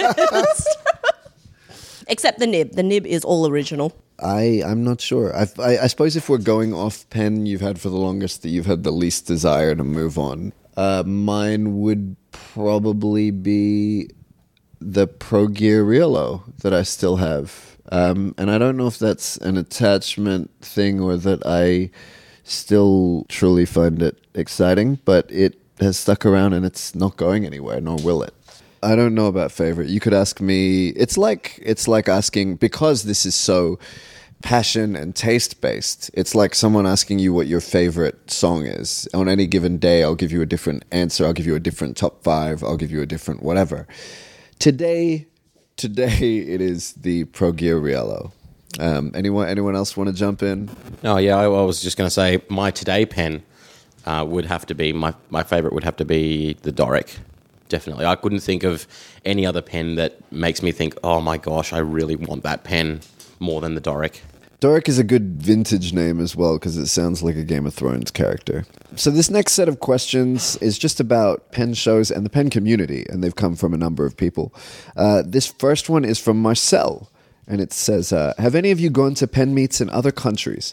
I'm planning a trip around France, mostly, and a bit elsewhere, and I was wondering if you have been to a similar meeting like the Melbourne Pen Posse, etc. I'm sure language will be the hardest part, but would be awesome to see how people do it and what they are into elsewhere. I have not even left the city for a pen meet. Well, I know that Diane, Sharon, you've done a little bit of traveling. So I've obviously been to the Sydney Pen Meet in its current incarnation. I also went to the first ever Sydney Pen Meet in its former incarnation. That one lasted, I think, 3 meets. But What year was that in? 2009, 2007. Wow. A very long time ago. And one person who's still in FPO went to the original one, Alan Doe. Doe. Yeah, he and I were the only young'uns at this meet. But, Wow. So I did go to both incarnations of the Sydney Pen Meets. I've been to the Melbourne Pen Meet as well. And most recently, I went to the Tokyo English-speaking pen meet. In Tokyo, they host an English-speaking pen meet for people of the community who speak English, and also for visitors or to the city. So it's run by Keiko-san, hello, who is really, she's fantastic. And the meets are very different, but everyone's very, very welcoming. So I really enjoyed that experience. I met quite a few people at that particular meet. And it's a completely different vibe. Really, really different vibe. A lot less drinking. Yeah, like a lot less drinking. That might be an Australian thing. Might be a Sydney thing. Although, to be fair, the last Melbourne one that I went to, I did have a couple of cocktails. What was it like when you went to the Melbourne show, Diana? When I was at the Melbourne show, I didn't really get to attend any pen-related gatherings, unless you count lunch, which was like lunch with some of the Pen Posse people. Sure. There was a little bit of pen being handled around, but because a lot of people were eager to get back to the show, we didn't have time to linger, really. The only pen meet I really got to visit, and this was also a very brief visit, was when I was in Hong Kong at the end of last year. I caught the tail end of the Hong Kong pen meet that Leo hosts every Saturday morning. I got there like at 1:30, so some of the people had already left. But I caught a bunch of people that were still there, and the crowd was very youthful, really passionate, reminded me a lot of us in Sydney, but the pens that they had, some of them I recognised and a lot that I didn't, because it's just easier for them to get Asian, Japanese pens over there. Yeah, it was really fun. Yeah, I will say that the pens, there was a very large variety of pens at the Tokyo Pen Meet. Some were a lot of aftermarket finishes, and I did cover this in the Tokyo episode. So there were a lot of aftermarket finishes, and then the inks. Good Lord, there were a lot of inks, and I had the chance to speak with Daniel as part of it. So we did do an interview with him. And in all honesty, if I had like 3 hours, I would have just listened to him talk about inks. And that probably wouldn't have been enough time.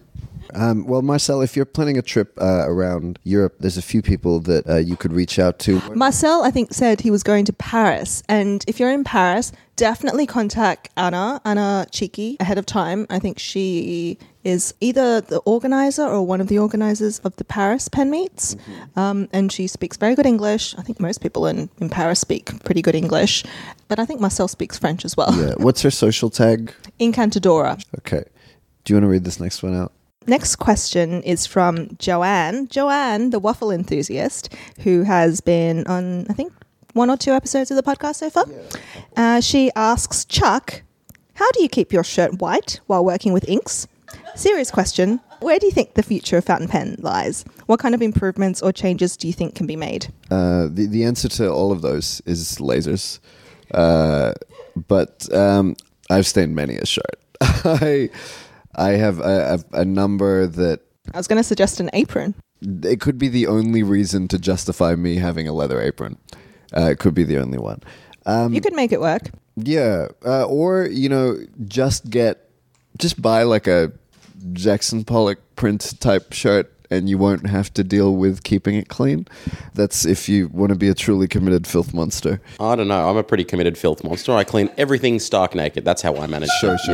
The serious part of that question, where the future of fountain pen lies, I'm not sure. I feel like I've just barely gotten here. I've been around for maybe a couple months longer than we've been doing the pod. And what kind of improvements or changes do you think can be made? QC. Yeah, that's really the only QC. helpful thing, because any other thing is a design choice, or it's a taste choice, and I can't consider those improvements. Whereas reliability, we can definitely consider. And there's there's a lot that you can do in terms of design. Lasers. But lasers. So on the future of fountain pens and the QC point, I do think that this is probably the one area where companies or manufacturers can be focusing more of their efforts into, rather than just working on new designs or churning out new designs. They can perfect what they've already got. But then it also comes with an interesting balance in that, should we as consumers be paying for companies to improve their QC? So what I mean by that is, if you think about TWSBI when they first came out, it was consumers who really paid for them to up their QC because, Early adopters, you mean? Early adopters paid for it because those early adopters were the ones who had the flaky plating on their rose gold, 540s.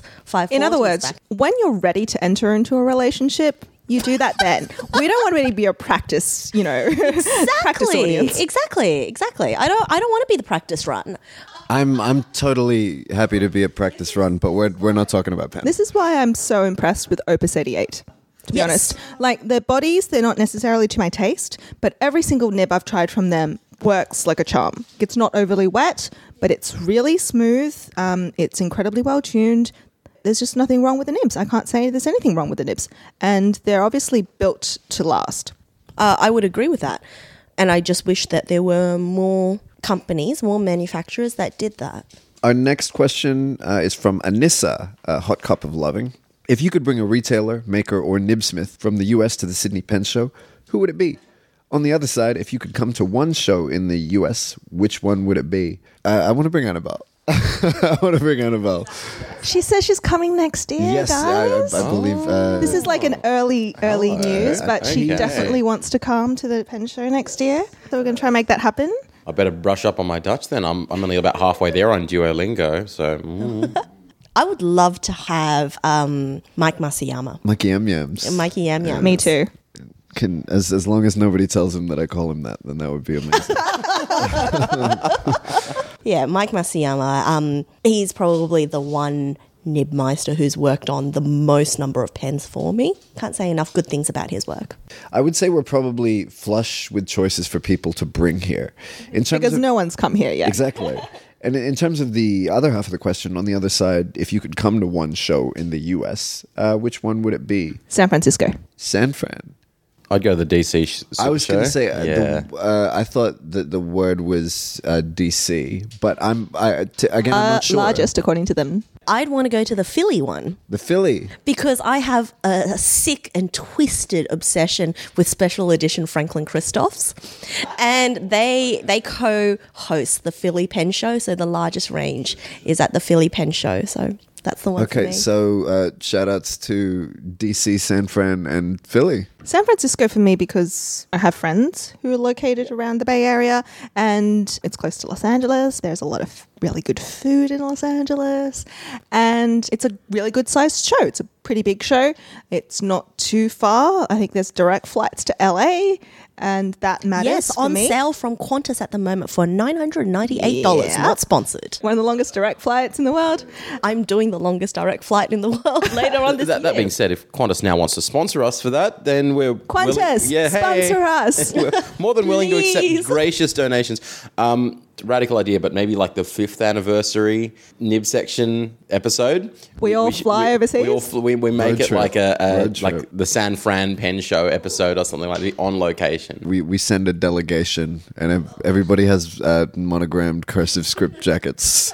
The San Fran Pen Show is actually on the same weekend that the Sydney Pen Show's on as well. Oh, We'll have to. So we're definitely not going to be at San Fran. We'll have to live stream. Go to the DC Super Show instead. But I didn't actually get to answer. I would have brought Richard Binder. I'd love to just have a quick chat with him and just sort of learn. That guy is, he was he's probably the most famous nib worker and the nib meister in the world. So I'd love to be able to learn from him and at least shake his hand and say you're an inspiration. At the very least, try to figure out what it is about the hands. Yeah. So the next question is from Inharmonic again. And this is an interesting one. And it's, is this hobby too consumerist or bourgeoisie? Interesting question. Diana, you put your hand up for this one. okay. I said bourgeoisie. I should have said just bourgeois. Bourgeois. So both consumerist and bourgeois are used as, I think nowadays, as derogatory terms. It's seen as materialistic, it's shallow, it's frivolous. And I think if you don't understand the hobby, it's very easy to say that it's shallow and materialistic. And it doesn't mean anything. It just means that you're seeking a status symbol or something very extravagant to display, oh, how classy I am. Oh, I have such good taste. Whereas I think for a lot of us who are actually in the community and who understand it from the inside, it's not necessarily about the objects in itself or not purely about the object in itself. And this is where it tends to be, as a hobby, more focused around community. Now, there are things like hardwired things about fountain pens, which makes it easy to be quite materialistic and consumerist about it. It's in general quite expensive. It's something that's indivisible, so it's not something you can buy and then easily share with someone else. Yeah. You own it and it's yours and you use it. And it has a lot of personal meaning as well. It's my pen. It's to my liking and so on. And I think this is why the community around inks you have a lot less perception of being very consumerist and bourgeois around inks, even though people spend just as much money on inks, or you can spend just as much on inks. If not more. I would say equal to the value of a Pelican M800. Exactly. Yeah. But I think with inks, at least, inks is something that you can share. You can send samples. The experience of it can be shared with more people. Absolutely. And it's not something that you can necessarily just hoard. Yes. And I think there's a perception of hoarding with fountain pens, which is where the charge of being consumerist comes from. Yeah. And of course, I'm sure from a lot of fountain pen brands, they would love it to be extremely consumerist. And we just bought things to hoard and to display, I like fountain pens and so on. And I'm sure there are people who buy fountain pens for that purpose. Oh, totally, yeah. There are many different kinds of manufacturers as well. Exactly. So I don't think there's anything intrinsically consumerist or bourgeois about fountain pens. And certainly if you say that fountain pens are middle class, then, there are fountain pens you can get for $2. And there are communities around fountain pens that you can buy for $2. And they are just as legitimate as fountain pen communities built around Mont Blancs. I actually, just speaking of outwards appearance, I've known of other people who maybe aren't as part of the community, but they buy a cheap fountain pen to look fancy because they're using a fountain pen. It could be that they're wealthy enough to buy an expensive Mont Blanc as a status symbol, or they could buy one that they think looks like a Mont Blanc to look like the sort of person that uses a fountain pen. And I think that is a little consumerist. I don't particularly have a problem with buying a cheap item. I suppose it's your life, you do with it what you want, but I really like that interpretation of it being a very inwards focused thing. Like, these pens provide us with joy because we enjoy them, not because we look like we're rich or something like that. That said, I don't like the tendency. I mean, I think all of us, we understand that consumerism is a part of our culture and we try to resist it where we can because it's wasteful. But at the same time, it's difficult to deny that there is this drive towards, FOMOism and this pressure, I guess, within certain parts of the community from brands, from maybe even retailers. I don't think it's purposeful. I think it's completely unintentional. But, that's the sort of system we work in. That's capitalism. And as long as you don't see it as mean or wicked, that is the sort of pressures that we're working under. And that's part of the reason why on this podcast, we don't really do news. And that was something that I intentionally built into the structure of this podcast. We don't really cover new releases unless it's something that really excites us. Or that we've individually gotten. Yes, we really only talk about new pens when we buy new pens. I got hyped about the new such and such pen or something like that. But this is in no way an endorsement. Yeah, there's no reporting on a thing. Just because it happens to be out on the market right now. Correct. Because I think once you start doing that, you're really buying into the FOMO. Once you start talking about what's new, then you have to keep talking about what's new because that's what people expect. And then that creates the incentive for people to buy whatever is new just to talk about it. And, that's my long answer. So I don't think it's intrinsically consumerist, but it's easy to fall into that trap. And I think we should all try to step back. I think there are a few of us that are not guilty of some level of conspicuous consumption. Oh, definitely. Dude, I'll be the first to put my hand up and say I'm the worst when it comes to FOMO, right? And when it comes to consumerism, yeah, I'm pretty bad. I'm pretty bad. But you know what? I take the hit so the rest of you guys don't have to. We appreciate it. I take a few hits myself as well. Well, the other thing is that we've talked about how relatively streamlined my and how stripped down my purchases are, in comparison. But at the same time, I will get a thing and then put it all up and be like, I just did it for the flex, don't care. So you can occupy many spaces. What's the so what? I contradict myself very well. Then I contain multitudes.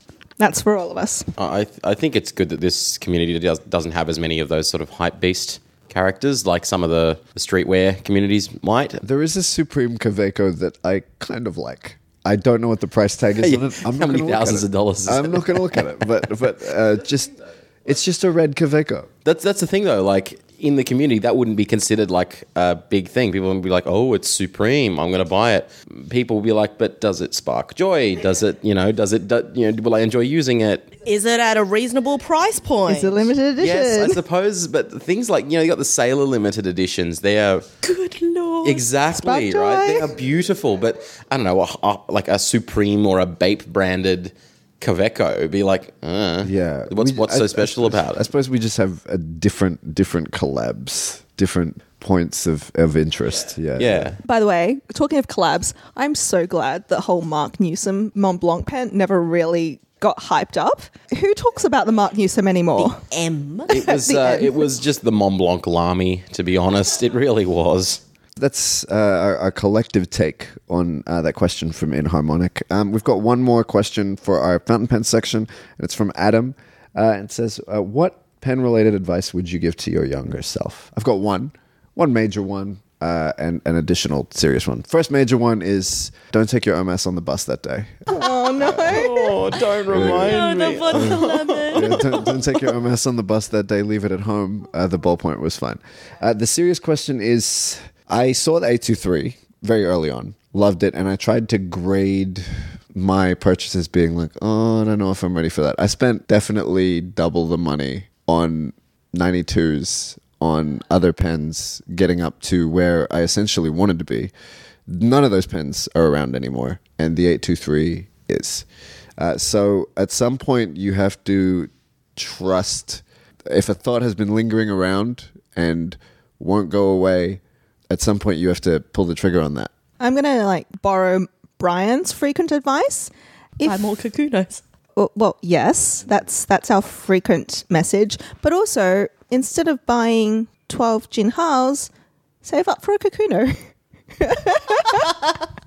That's very solid advice. I mean, the amount of resources that would go into producing a Jinhao is probably even more because they tend to be more metal than a Yeah, kakuno. and think of all the carbon miles and the shipping and everything. Just get a kakuno. A kakuno will last you longer than 12 Jinhaos for sure. Those things are troopers. So, but my actual advice to my younger self would probably be, don't buy vintage pens off people you don't actually know. Because I've bought vintage pens off the internet, just take a risk, and often the risk isn't worth it. It's just too much unknowns. And often it's just a lot of bother to return them. So mine would be, don't sell that M800 for $185. Or your advice to your younger self would be, those Iroshizukus are not going to be limited edition. Just wait. I had such bad FOMO at the time. I was one of the early adopters before Iroshizuku became cool. As well as ubiquitous. Yes. No, on a more serious note, it'd probably be buy more limited editions and don't sell everything. Because I sold a lot of pens. Except for the Viscontis. Sell those. Oh, yeah, I should have sold those earlier, but, before they all broke down. So it's not my problem anymore. I've only ever had one Visconti breakdown and it's still with me. You're going to open that up at some point and there's going to be a fungus that has been incubating for Put it years. next to my poor broken Aurora. For our 5th year anniversary, we'll light it up. It's celluloid. We'll light it up. Light it up. Light it up. But for me, it probably would be, don't be so hasty with all the stuff that you've sold, because a lot of things I sold very early on, like I had the full set of Tibaldis, the Tibaldi celluloids that I now reminisce about. I had almost a full set of Omas. I have had some brilliant pieces over the years, but on a particular day, on a whim, I just sold them all.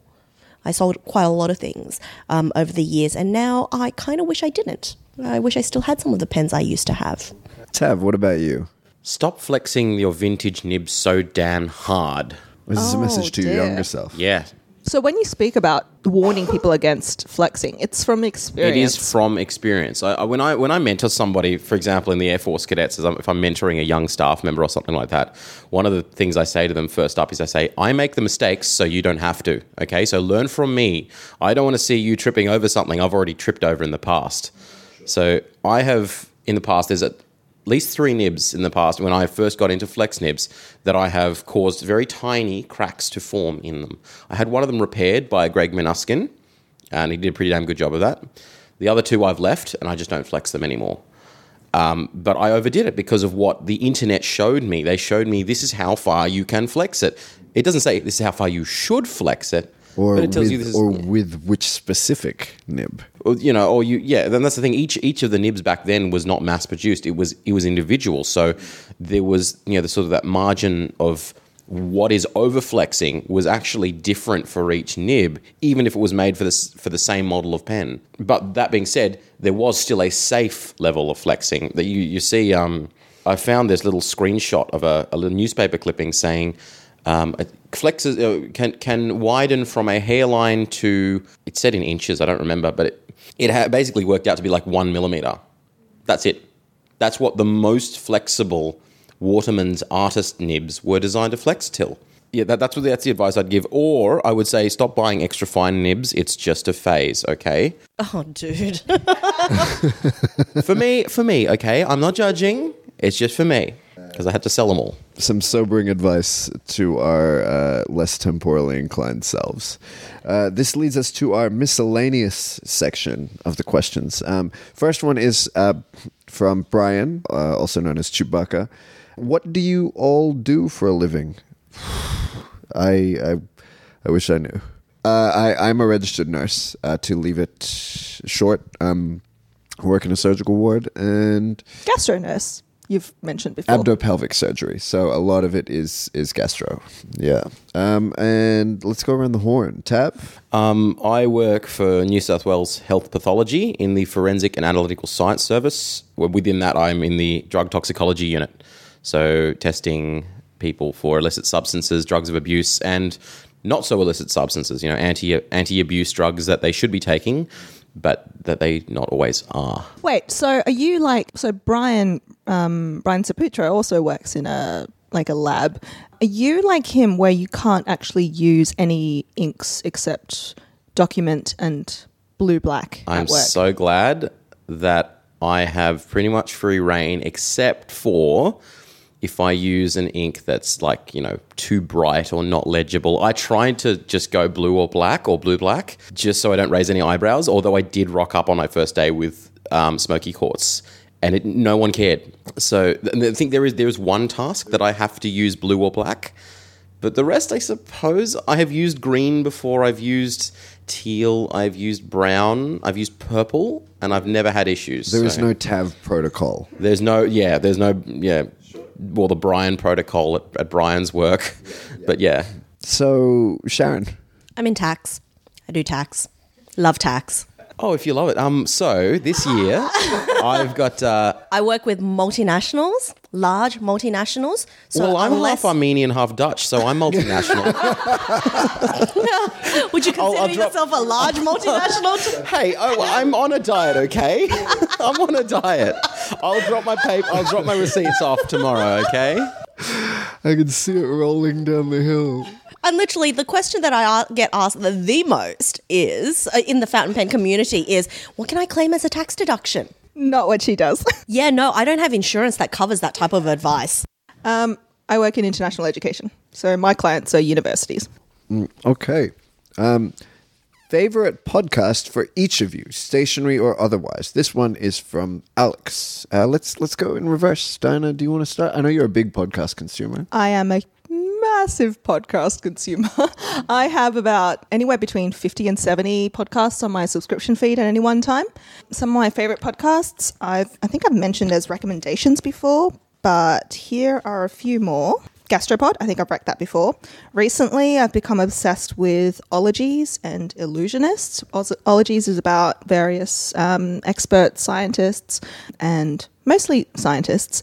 It's Ali Ward, who's a science communicator and a comedian. She interviews a bunch of different people who are experts in their field in a really accessible way. Also, Illusionist is about etymology and language mainly.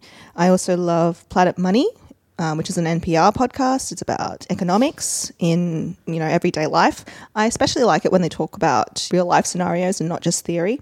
I like Little Gold Men, which is a film and TV podcast from Vanity Fair. I like Slate Culture Gabfest, which is a culture podcast from the Slate Media company. And I also really like 1A, which is like a contemporary affairs news podcast, which is hosted by Joshua Johnson for NPR. Even though he gets sometimes a bunch of guests who are quite dickish, in my view, he is a really classy moderator. And I learned so much from how he carries himself with his guests. Like, he is confrontational when he needs to be and really gentle when he needs to be as well. And I really respect his work. So that's that. Okay. What about you, Sharon? You a big podcaster? Not as big as Di, evidently, but there are a couple that I do follow. So my commute is not particularly long, although it is longer at the moment because I do walk into work in the mornings. So the couple that I listen to are Women at Work by Harvard Business Review, and it's one of those things because I do work in corporate. A lot of the themes that come through from the Harvard Business Review Women at Work podcast really hit very, very close to home. They talk about experiences that women deal with that others wouldn't have to experience in the workforce. And for me, a lot of those things, they explore themes which are not just about the glass ceiling. I think the glass ceiling is very 5 years ago, just discussing about the type of gender discrimination that you might have in a corporate environment. They talk about, like one of the most recent episodes that that's really hit home with me has been about why women sabotage other women at work. Like, why do women compete with each other rather than with men, and how that carries through? Like, why should women not empower each other? Would you like to trade points with Diana about that right now? While me and Tab watch? Perception that there can only be one woman in charge at any particular level? Exactly. Because you're like the minority hire? Yeah, there's only enough room for one to stand at the peak. And it's not a matter of empowering each other. It's a matter of bringing each other down almost. I mean, just imagine if we had 2 female presidential candidates in the US. Oh my God, that would never happen. That would be ridiculous. You are radical on our Sacrilegious. podcast. I will not stand for it. I mean, it was sacrilegious enough when Hillary was up. Yeah. Yeah. There can only be one. Yeah, Sarah versus Hillary. No, so I do really like Women at Work by the Harvard Business Review. And then on a similar vein, I'm looking at my list of podcasts in my phone. The other one is the Wall Street Journal, The Secrets of Wealthy Women, right? Which is it's a little bit more lighthearted than the Women at Work. But again, it's that kind of insight as to how women overcome the innate unconscious bias to become successful. You're seeing a theme here. And then 2 others. One is the Minimalist podcast, and I know that's really amusing for most people because I am not a minimalist. I tried really hard. Like the Minimalists, they talk about, they had this whole episode on how you can minimize your life by doing a packing party where you pack everything into boxes and just don't unpack them. And if you haven't unpacked them because you don't need them, then you chuck it all away. That sounds like outsourcing your hard work. Well, I did that. I did a packing party when I moved, and I put all my stationery into boxes. They're still in boxes. Do you think I've chucked them out? Hell no. Just sell them at the show. I can't let go of them. I'm attached. So the Minimalist podcast, and then the last one I actually got as a recommendation from, it must have been Aiden, who's been on the podcast like very early on, Aiden or Chrissy, called Buffering the Vampire Slayer, which is a pretty good one as well. Okay. Tev. I've mentioned this one as a recommendation, I think 1 or 2 episodes ago. It's called Behind the Bastards. It's a podcast about historical, not even some, and many of them are also contemporary to Lesser known bastards. Yeah, lesser known. Some of them are greater known. Some of them Inglorious lesser known. ones. If you But like it's people that they do some episodes on people that are well known, but they might do lesser known aspects of them. Like for example, the Reagans, but not on their economic policy, but on their policy towards HIV/AIDS. Yep. That was, I thought that was a really interesting episode. That was one of the most interesting 2-part episodes that I've listened to from them. So definitely check them out. They're fantastic. They have comedians on all the time. They have other people that are just very interesting. They have a great dynamic with the host and the guests too. So they're fantastic. I'll save my second one for a recommendation that I'll keep you in suspense. Sure thing. I listened to 2 main podcasts. The first one being How Did This Get Made, and which was probably one of my earliest podcasts, one of the longest running. It's a movie where 3 comedians, Paul Scheer, Jason Mantzoukas, my spirit animal, and June Diane Raphael, all discuss movies which started out as being bad movies and has turned into crazy movies, whether they are good or bad. So early on, I think the first episode is they talk about the movie Burlesque with Cher and Christina Aguilera. Love that movie. I don't care what anyone says about how trash it was. I love that movie. You should listen to the pod episode. Nick Kroll is, I think, on that episode as well. Oh. Yeah. That one is a consistently great podcast. The other podcast I listen to is Comedy Bang Bang, which is run by Scott Aukerman, and it's an improv comedy podcast. And the basic formula is they have Scott Aukerman, the host. They have a guest, which is usually not playing a character. And then they have 2 other comedians, 2 minimum, show up through the course of the episode playing characters, and they improvise a story together.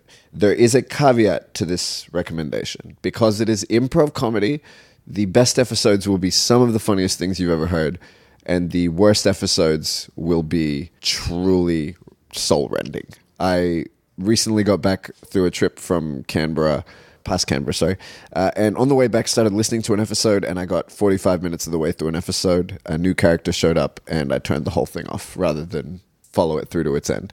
I will say that the episodes that I love the most are well worth the trash that you have to slog through. Can you name a few? If you look for episodes with Jason Mantzoukas, Andy Daly, or Paul F. Tompkins, Jason Middleditch as well, who you may know from Silicon Valley. Those episodes are generally pretty consistently good. There are some new favorites that I have, but they're too numerous. There are over 600 episodes now. Look for the Jason Mantzoukas ones. That's me. Next question is from Leo, and it is favorite food. I'm going to limit everyone to one so that we don't delve too deep. I recently mentioned that I went to Gamshara last night. Love a thick tonkotsu broth ramen. That's my probable favorite food if I need to narrow it down, specifically a tonkotsu broth. I love a good, fresh Shanghainese 生煎包. Yum. Pan-fried dumpling. Pan-fried dumplings, kind of pillowy on the top, crunchy at the bottom with a lot of broth in the middle. Oh, come over to my parents' place sometime. My mum makes a really good one. Well, now you're invited. Of course. Look, half my friends just invite themselves. Looking at you, Wendy and Pauline. For me, it's home cooking. My mum is a superb chef. And if any of you are fortunate enough to ever have a meal cooked by my mum, you will absolutely agree. Can attest. Really good. She's absolutely amazing. And it's really funny because it's not her day job. She only learnt to cook very, very late on in life, actually. And so it gives me hope that I'm not a lost cause yet. So my mum... I've tasted your dumplings. They're good. Thank you. As Eddie Huang would say, most of our mothers could cook circles around these guys. Oh. No, my mum is shit. Sorry, Mum. My mum cooked very much for speed and efficiency. But Eddie Huang's opinion is that everyone gets 3 meals a day to practice. My mum was the baby of the family, so she never really learnt to cook. My mum was the eldest of the family. There you go. So I've learnt very little from her. But I can make a decent dumpling. But my favourite food is the shallot and ginger mud crab that my mum cooks. Oh, I love a mud and crab. And it's not something that we do that often anymore because you have to buy a live mud crab and they only come in season basically every single month of the year in Australia except for winter. It's every month that has an R in it is a month where you can get mud crab. So it's all months except for winter. And whenever you get them, you have to get them live, and it's quite a process to actually clean them out. And Dad used to be the one who cleans them out ready for cooking, and Mum would just do the cooking. As my dad has gotten older, he's now cared about karma and juju, and he thinks he gets bad juju from killing all these mud crabs, and so he refuses to do it now unless it's for some really, really special occasion. So whereas we used to have mud crab once every 2 months, maybe 1-2 months, now it's for a really special occasion. I have to wait till my birthday every single year. Where the generosity outweighs the bad juju. Yep. Yeah, absolutely. And so for me, that absolutely my favourite food. But most things that Mum cooks, I enjoy. Here we go. Tav. It's very difficult to say. I've thought of 5 different things after I there's so many things that are equally, taste-wise, but one that is not only taste, but there's an emotional element to it as well. It's something I haven't had for a number of years. It's a dish called kugel that was cooked by my grandmother. It's got sort of a Jewish spin on a Dutch dish or a German dish. It's kind of a combination of a pudding and a fruit stew. It's got lots of spices in it. It's essentially got a big lump of dough filled with dried fruit and stuff like that that's been sort of cooked and baked in a pot filled with stewed fruit and spices. Delicious, amazing. And my grandmother used to make it a lot. She's unfortunately in a nursing home now and so can't make it. And it's a very labour-intensive thing. You'll have to learn how to cook it. Well, that's the thing. This was going to segue into just a little teaser for the recommendations section. there is a recipe book that has been released that contains her special recipe. God! That I remember this. normally does not actually, like, because it's not, kugel is not kugel. Like, she's got her own version of it that is unique. Right, because when you mentioned it, I Googled it, and some of the variations I found were not like sweet or desserty. No. For some reason, every different country has their own version. But yeah, so I'll leave it for the recommendation section, but that recipe book will be there as well. We'll circle back around. Top about to go on holiday hype songs to play on repeat. And this one is from Leo. I have one. There you go. I spent a lot of time thinking about this. Actually, I didn't. But the Final Countdown. Okay. Set the scene for this one. Is this like a walking through the airport situation? It's like every single day leading up to the holiday type of thing. Okay. Right? Every single day I'll be playing it. Okay. Diana. Don't really have one, but maybe Strict Machine? I can't remember who sings that. I'm going to say that this is a song that the older I get, the more difficult it is to tune out the lyrics, but still has an emotional element that has overridden a lot of it. And it is DMX's Party Up. I advise everyone to listen to it and don't at me about lyrics. I know. Don't worry about it. I know. But that one has so far failed to get me stupid hyped. Oh, Strict Machine is from Goldfrapp. Goldfrapp. Yeah. There it is. Tav? Well, okay. Something my brother introduced to me a few years ago was a genre called Vaporwave, and I thought it was really funny at first, and then I was like, actually, this is pretty good. It's kind of a parody on the sort of the consumerist culture of the 90s, and a lot of it's kind of consists of like elevator music and on-hold music that's just been sort of pumped out of electronic speakers, but it's been sort of chopped and screwed and made to sound like it's sort of on a stretched cassette player. A lot of it has a really great groove to it, and there's one particular artist that him and I just randomly text each other throughout the day and be like, dude, how good is this song? And the artist is called Telepath. They're really, like, it's weird. It's weird music. The first time you listen to it, you'll be like, oh God, what is this? Anything that you do for parody long enough, you will come to enjoy sincerely. Yeah. I just Googled Vaporwave, and the first result that came up is an Esquire article from 2016 that is titled How Vaporwave Was Created and Then Destroyed by the Internet. Was it? Oh, okay. Yes. I didn't get the memo that it was destroyed. An exploration of the anti-consumerism music that died the way it lived. This is kind of like a Dada thing. That's what I was thinking as well. It is multi-layered, I'll tell you that. Yeah. Episode. Collage and bricolage. And Yeah, it's unusual, but this group, I think it's a single artist actually, Telepath. It's got a real sort of groove to its songs, a real funk to it, so I quite like that. It's real uplifting music. You listened to it insincerely, and I did, yeah, and then I was like, oh, actually, this is pretty good. Very on board. There's some funny ones, and then there's some ones that are actually they're pretty damn funky. Not gonna lie. This next question is from Adam. It says the favorite bits of Australia and New Zealand that international listeners may not be familiar with, pen related or not.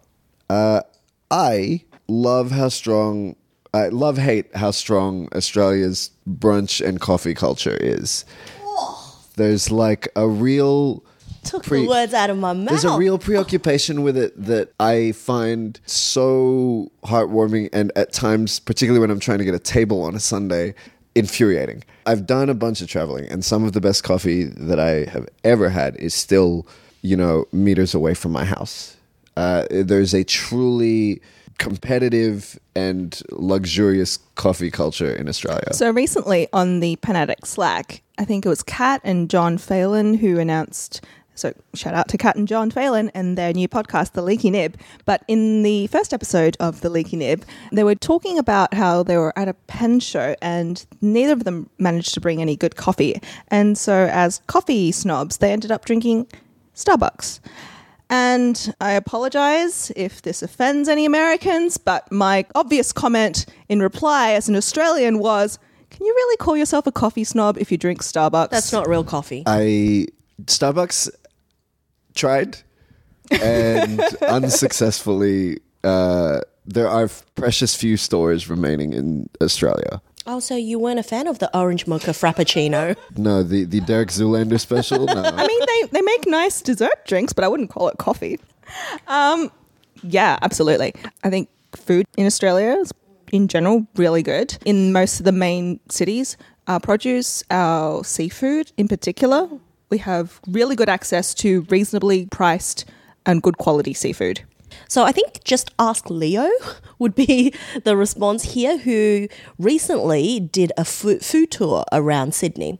I believe he came to Sydney just to eat and to pose pens with said food, because a number of them have now shown up on Facebook and have received a number of comments associated with it.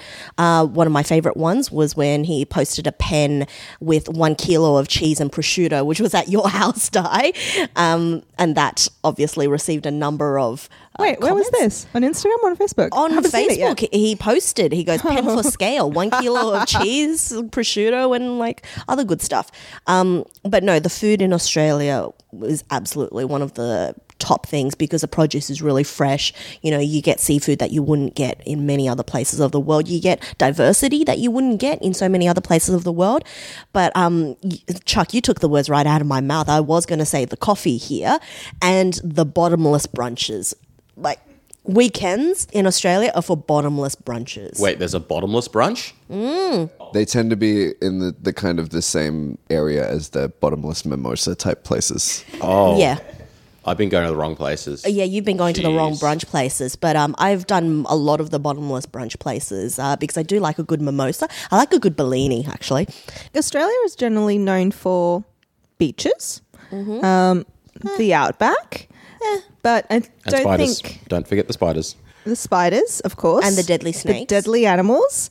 Don't come here to shop because there's not much to buy here, really. Ugg boots are cheaper overseas.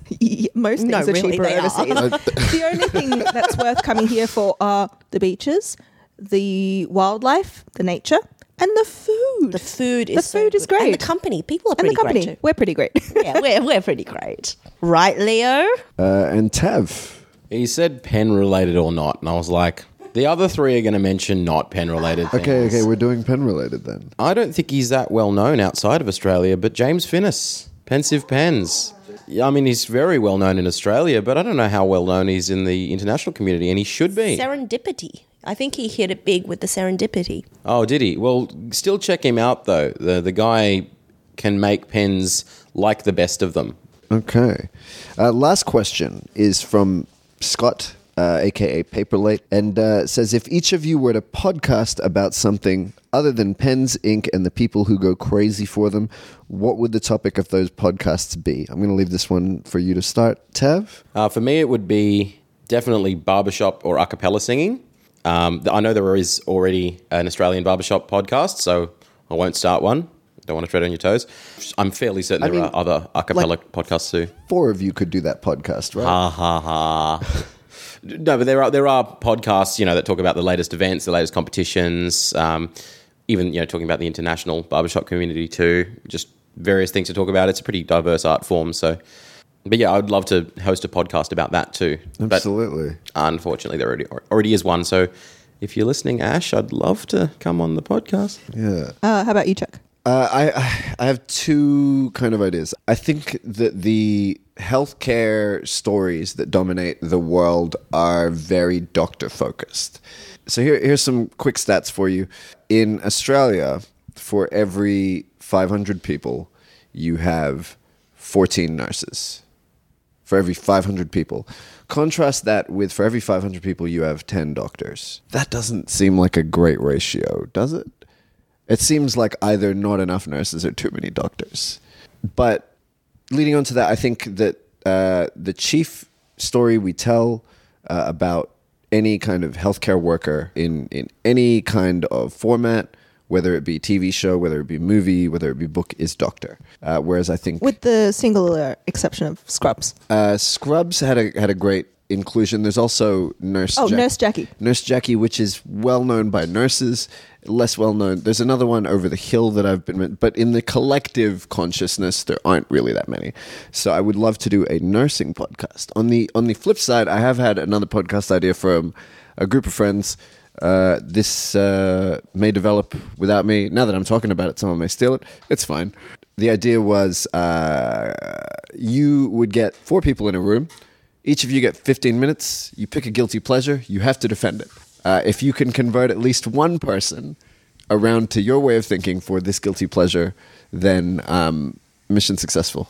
And the idea was you had to pick truly collectively thought of as bad ideas. So I was going to find someone. I have a couple friends that are staunch defenders of it, but the idea was the first topic would be episode 1, The Phantom Menace. There's a lot there. There's more than 15 minutes. But if you can convert one person around to your way of positive thinking about it, I think it'd be great listening. That's me and my 2 ideas. What about you, Diana? As I said before, I listen to a lot of podcasts, and you might have gathered from the way that I ramble from topic to topic. I know about a lot of things, but at a very shallow level, so I can talk about a lot of things. Smattering, they would call it. A dilettante, let's put it that way.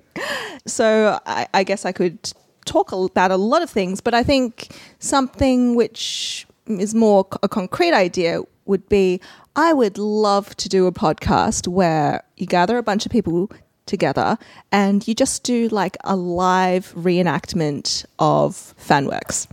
So you pick a story and you read and act it out. You read and act it out. Exactly. Can I put my name down for this? Me too. Because I have, guiltily written. Not necessarily. I won't admit to writing anything. I have. I won't admit to it. But I have indulged in some of the podfic that you can get, and there are some good. I have recorded podfic. Bad. Well, there you go. Yeah. We should. By the way, first episode should be a really bad one. You should alternate actually, and not tell people which is which. Sharon, do you want to close off your what podcast would you do? I would do one about tax. True to Have form. you been invited to do a podcast about tax? I have not. But, if anyone ever wants to invite me to do a podcast about tax, I would love to. I have podcasting experience, guys. 2 years of podcast looks good on an entertainment resume. I know. And there are some people who are now being interviewed for these podcasts, these tax podcasts, with no podcasting experience. The shame. Actually, no. So it is a long time plan of mine where I do want to either write a novel or a series of short stories or do a podcast about adventures in tax. And they're funnier than you can imagine because, I've dealt with everything from murder to brain cancer, to fake brain cancer, to evil ex-wives, to, global conspiracies. So I reckon it'd be, not sharing any names, but I think it'd be really great to actually everything would be anonymized. It would have to be anonymized, wouldn't it? Yeah, anonymize it. But then, if you say something, this particular global organization dodged tax for XYZ years, people are just going to Google it and you're going to find out who it is. That's fine, but you have plausible deniability. Well, it's anonymized from my perspective. But no, I would genuinely love to do one where it's kind of like a Tax 101 mixed with an interesting story about how you learned about this Tax 101. Like, how did Whistler become the coolest tax haven if you wanted to dodge tax all around the world? Aside from being a great ski resort, but how did Whistler become the place to retire to? That type of stuff. I really want to do something like that. I feel like we're covering a lot of demos. I'm going to copyright that idea right here, right now. If anyone wants to throw money at us to make all these podcasts possible, I would love get in touch.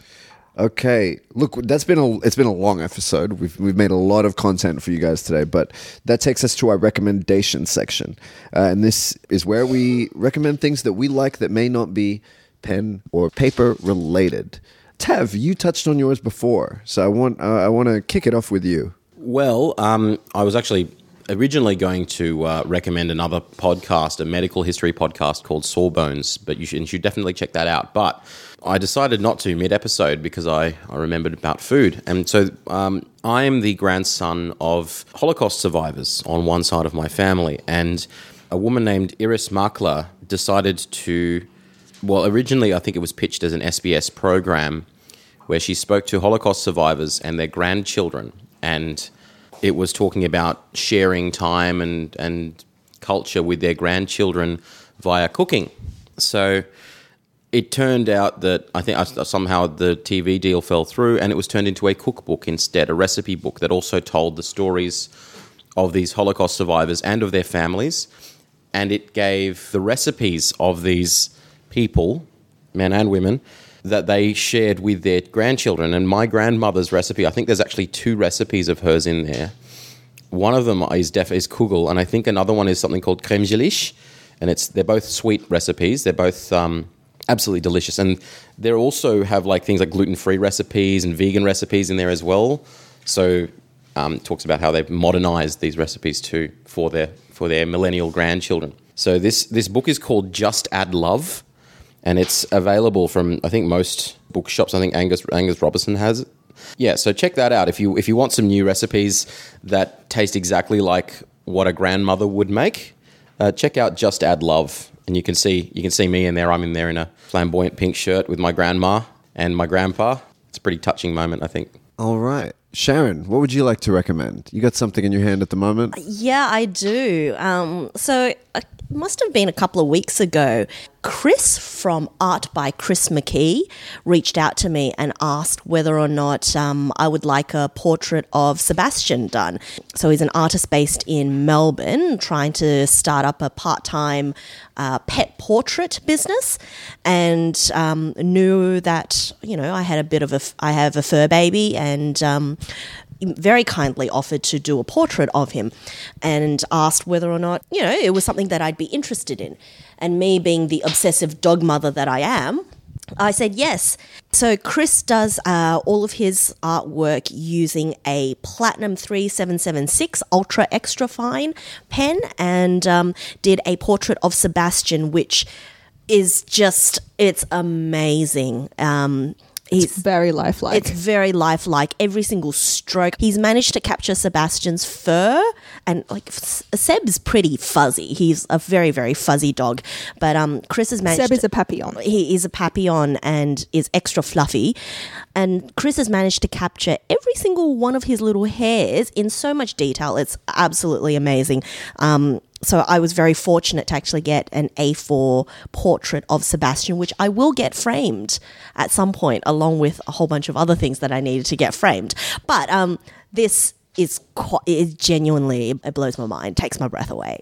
So Art by Chris McKee on Instagram and Facebook. You can reach out to him. I think he may have a bit of a waiting list now, but he specializes in pet portraits. And yeah, this... love. There you go. I'm going to just quickly recommend, the people podcasting in the room will know that I'm wearing a ridiculous jacket that I love. Let me describe said jacket. Chuck looks like he skinned a baby lamb. Or he skinned lemon. That's actually, when someone asked me about it yesterday, I said that's what happened. He looks like he collected about 3 years worth of Lemon's shed Maltese poodle fur and glued it onto a cropped fur jacket. Yeah, I look like the flamboyant bad guy that gets killed in a Yakuza movie. And I'm okay with this. You remind me of Mugatu.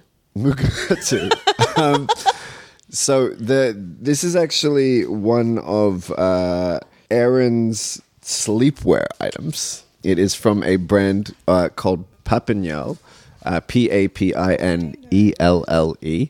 At time of recording, they're having an 80% off sale at their factory in Paddington in Sydney. I'm not sure if that'll be existing when we release this pod. Look, it's sleepwear that I was comfortable wearing out of the house. Not everyone might be, but I was. And I think that, guys, we tend to just sleep in track pants and a t-shirt. And you could really learn a lot from your girlfriends in terms of comfort. I'm very comfortable today, and I'm going to recommend that company. We're going to have to take a photo of you in that jacket. I will. Mm-hmm. I will. Or link to you. I think you have a photo of it on your Instagram. It'll be in...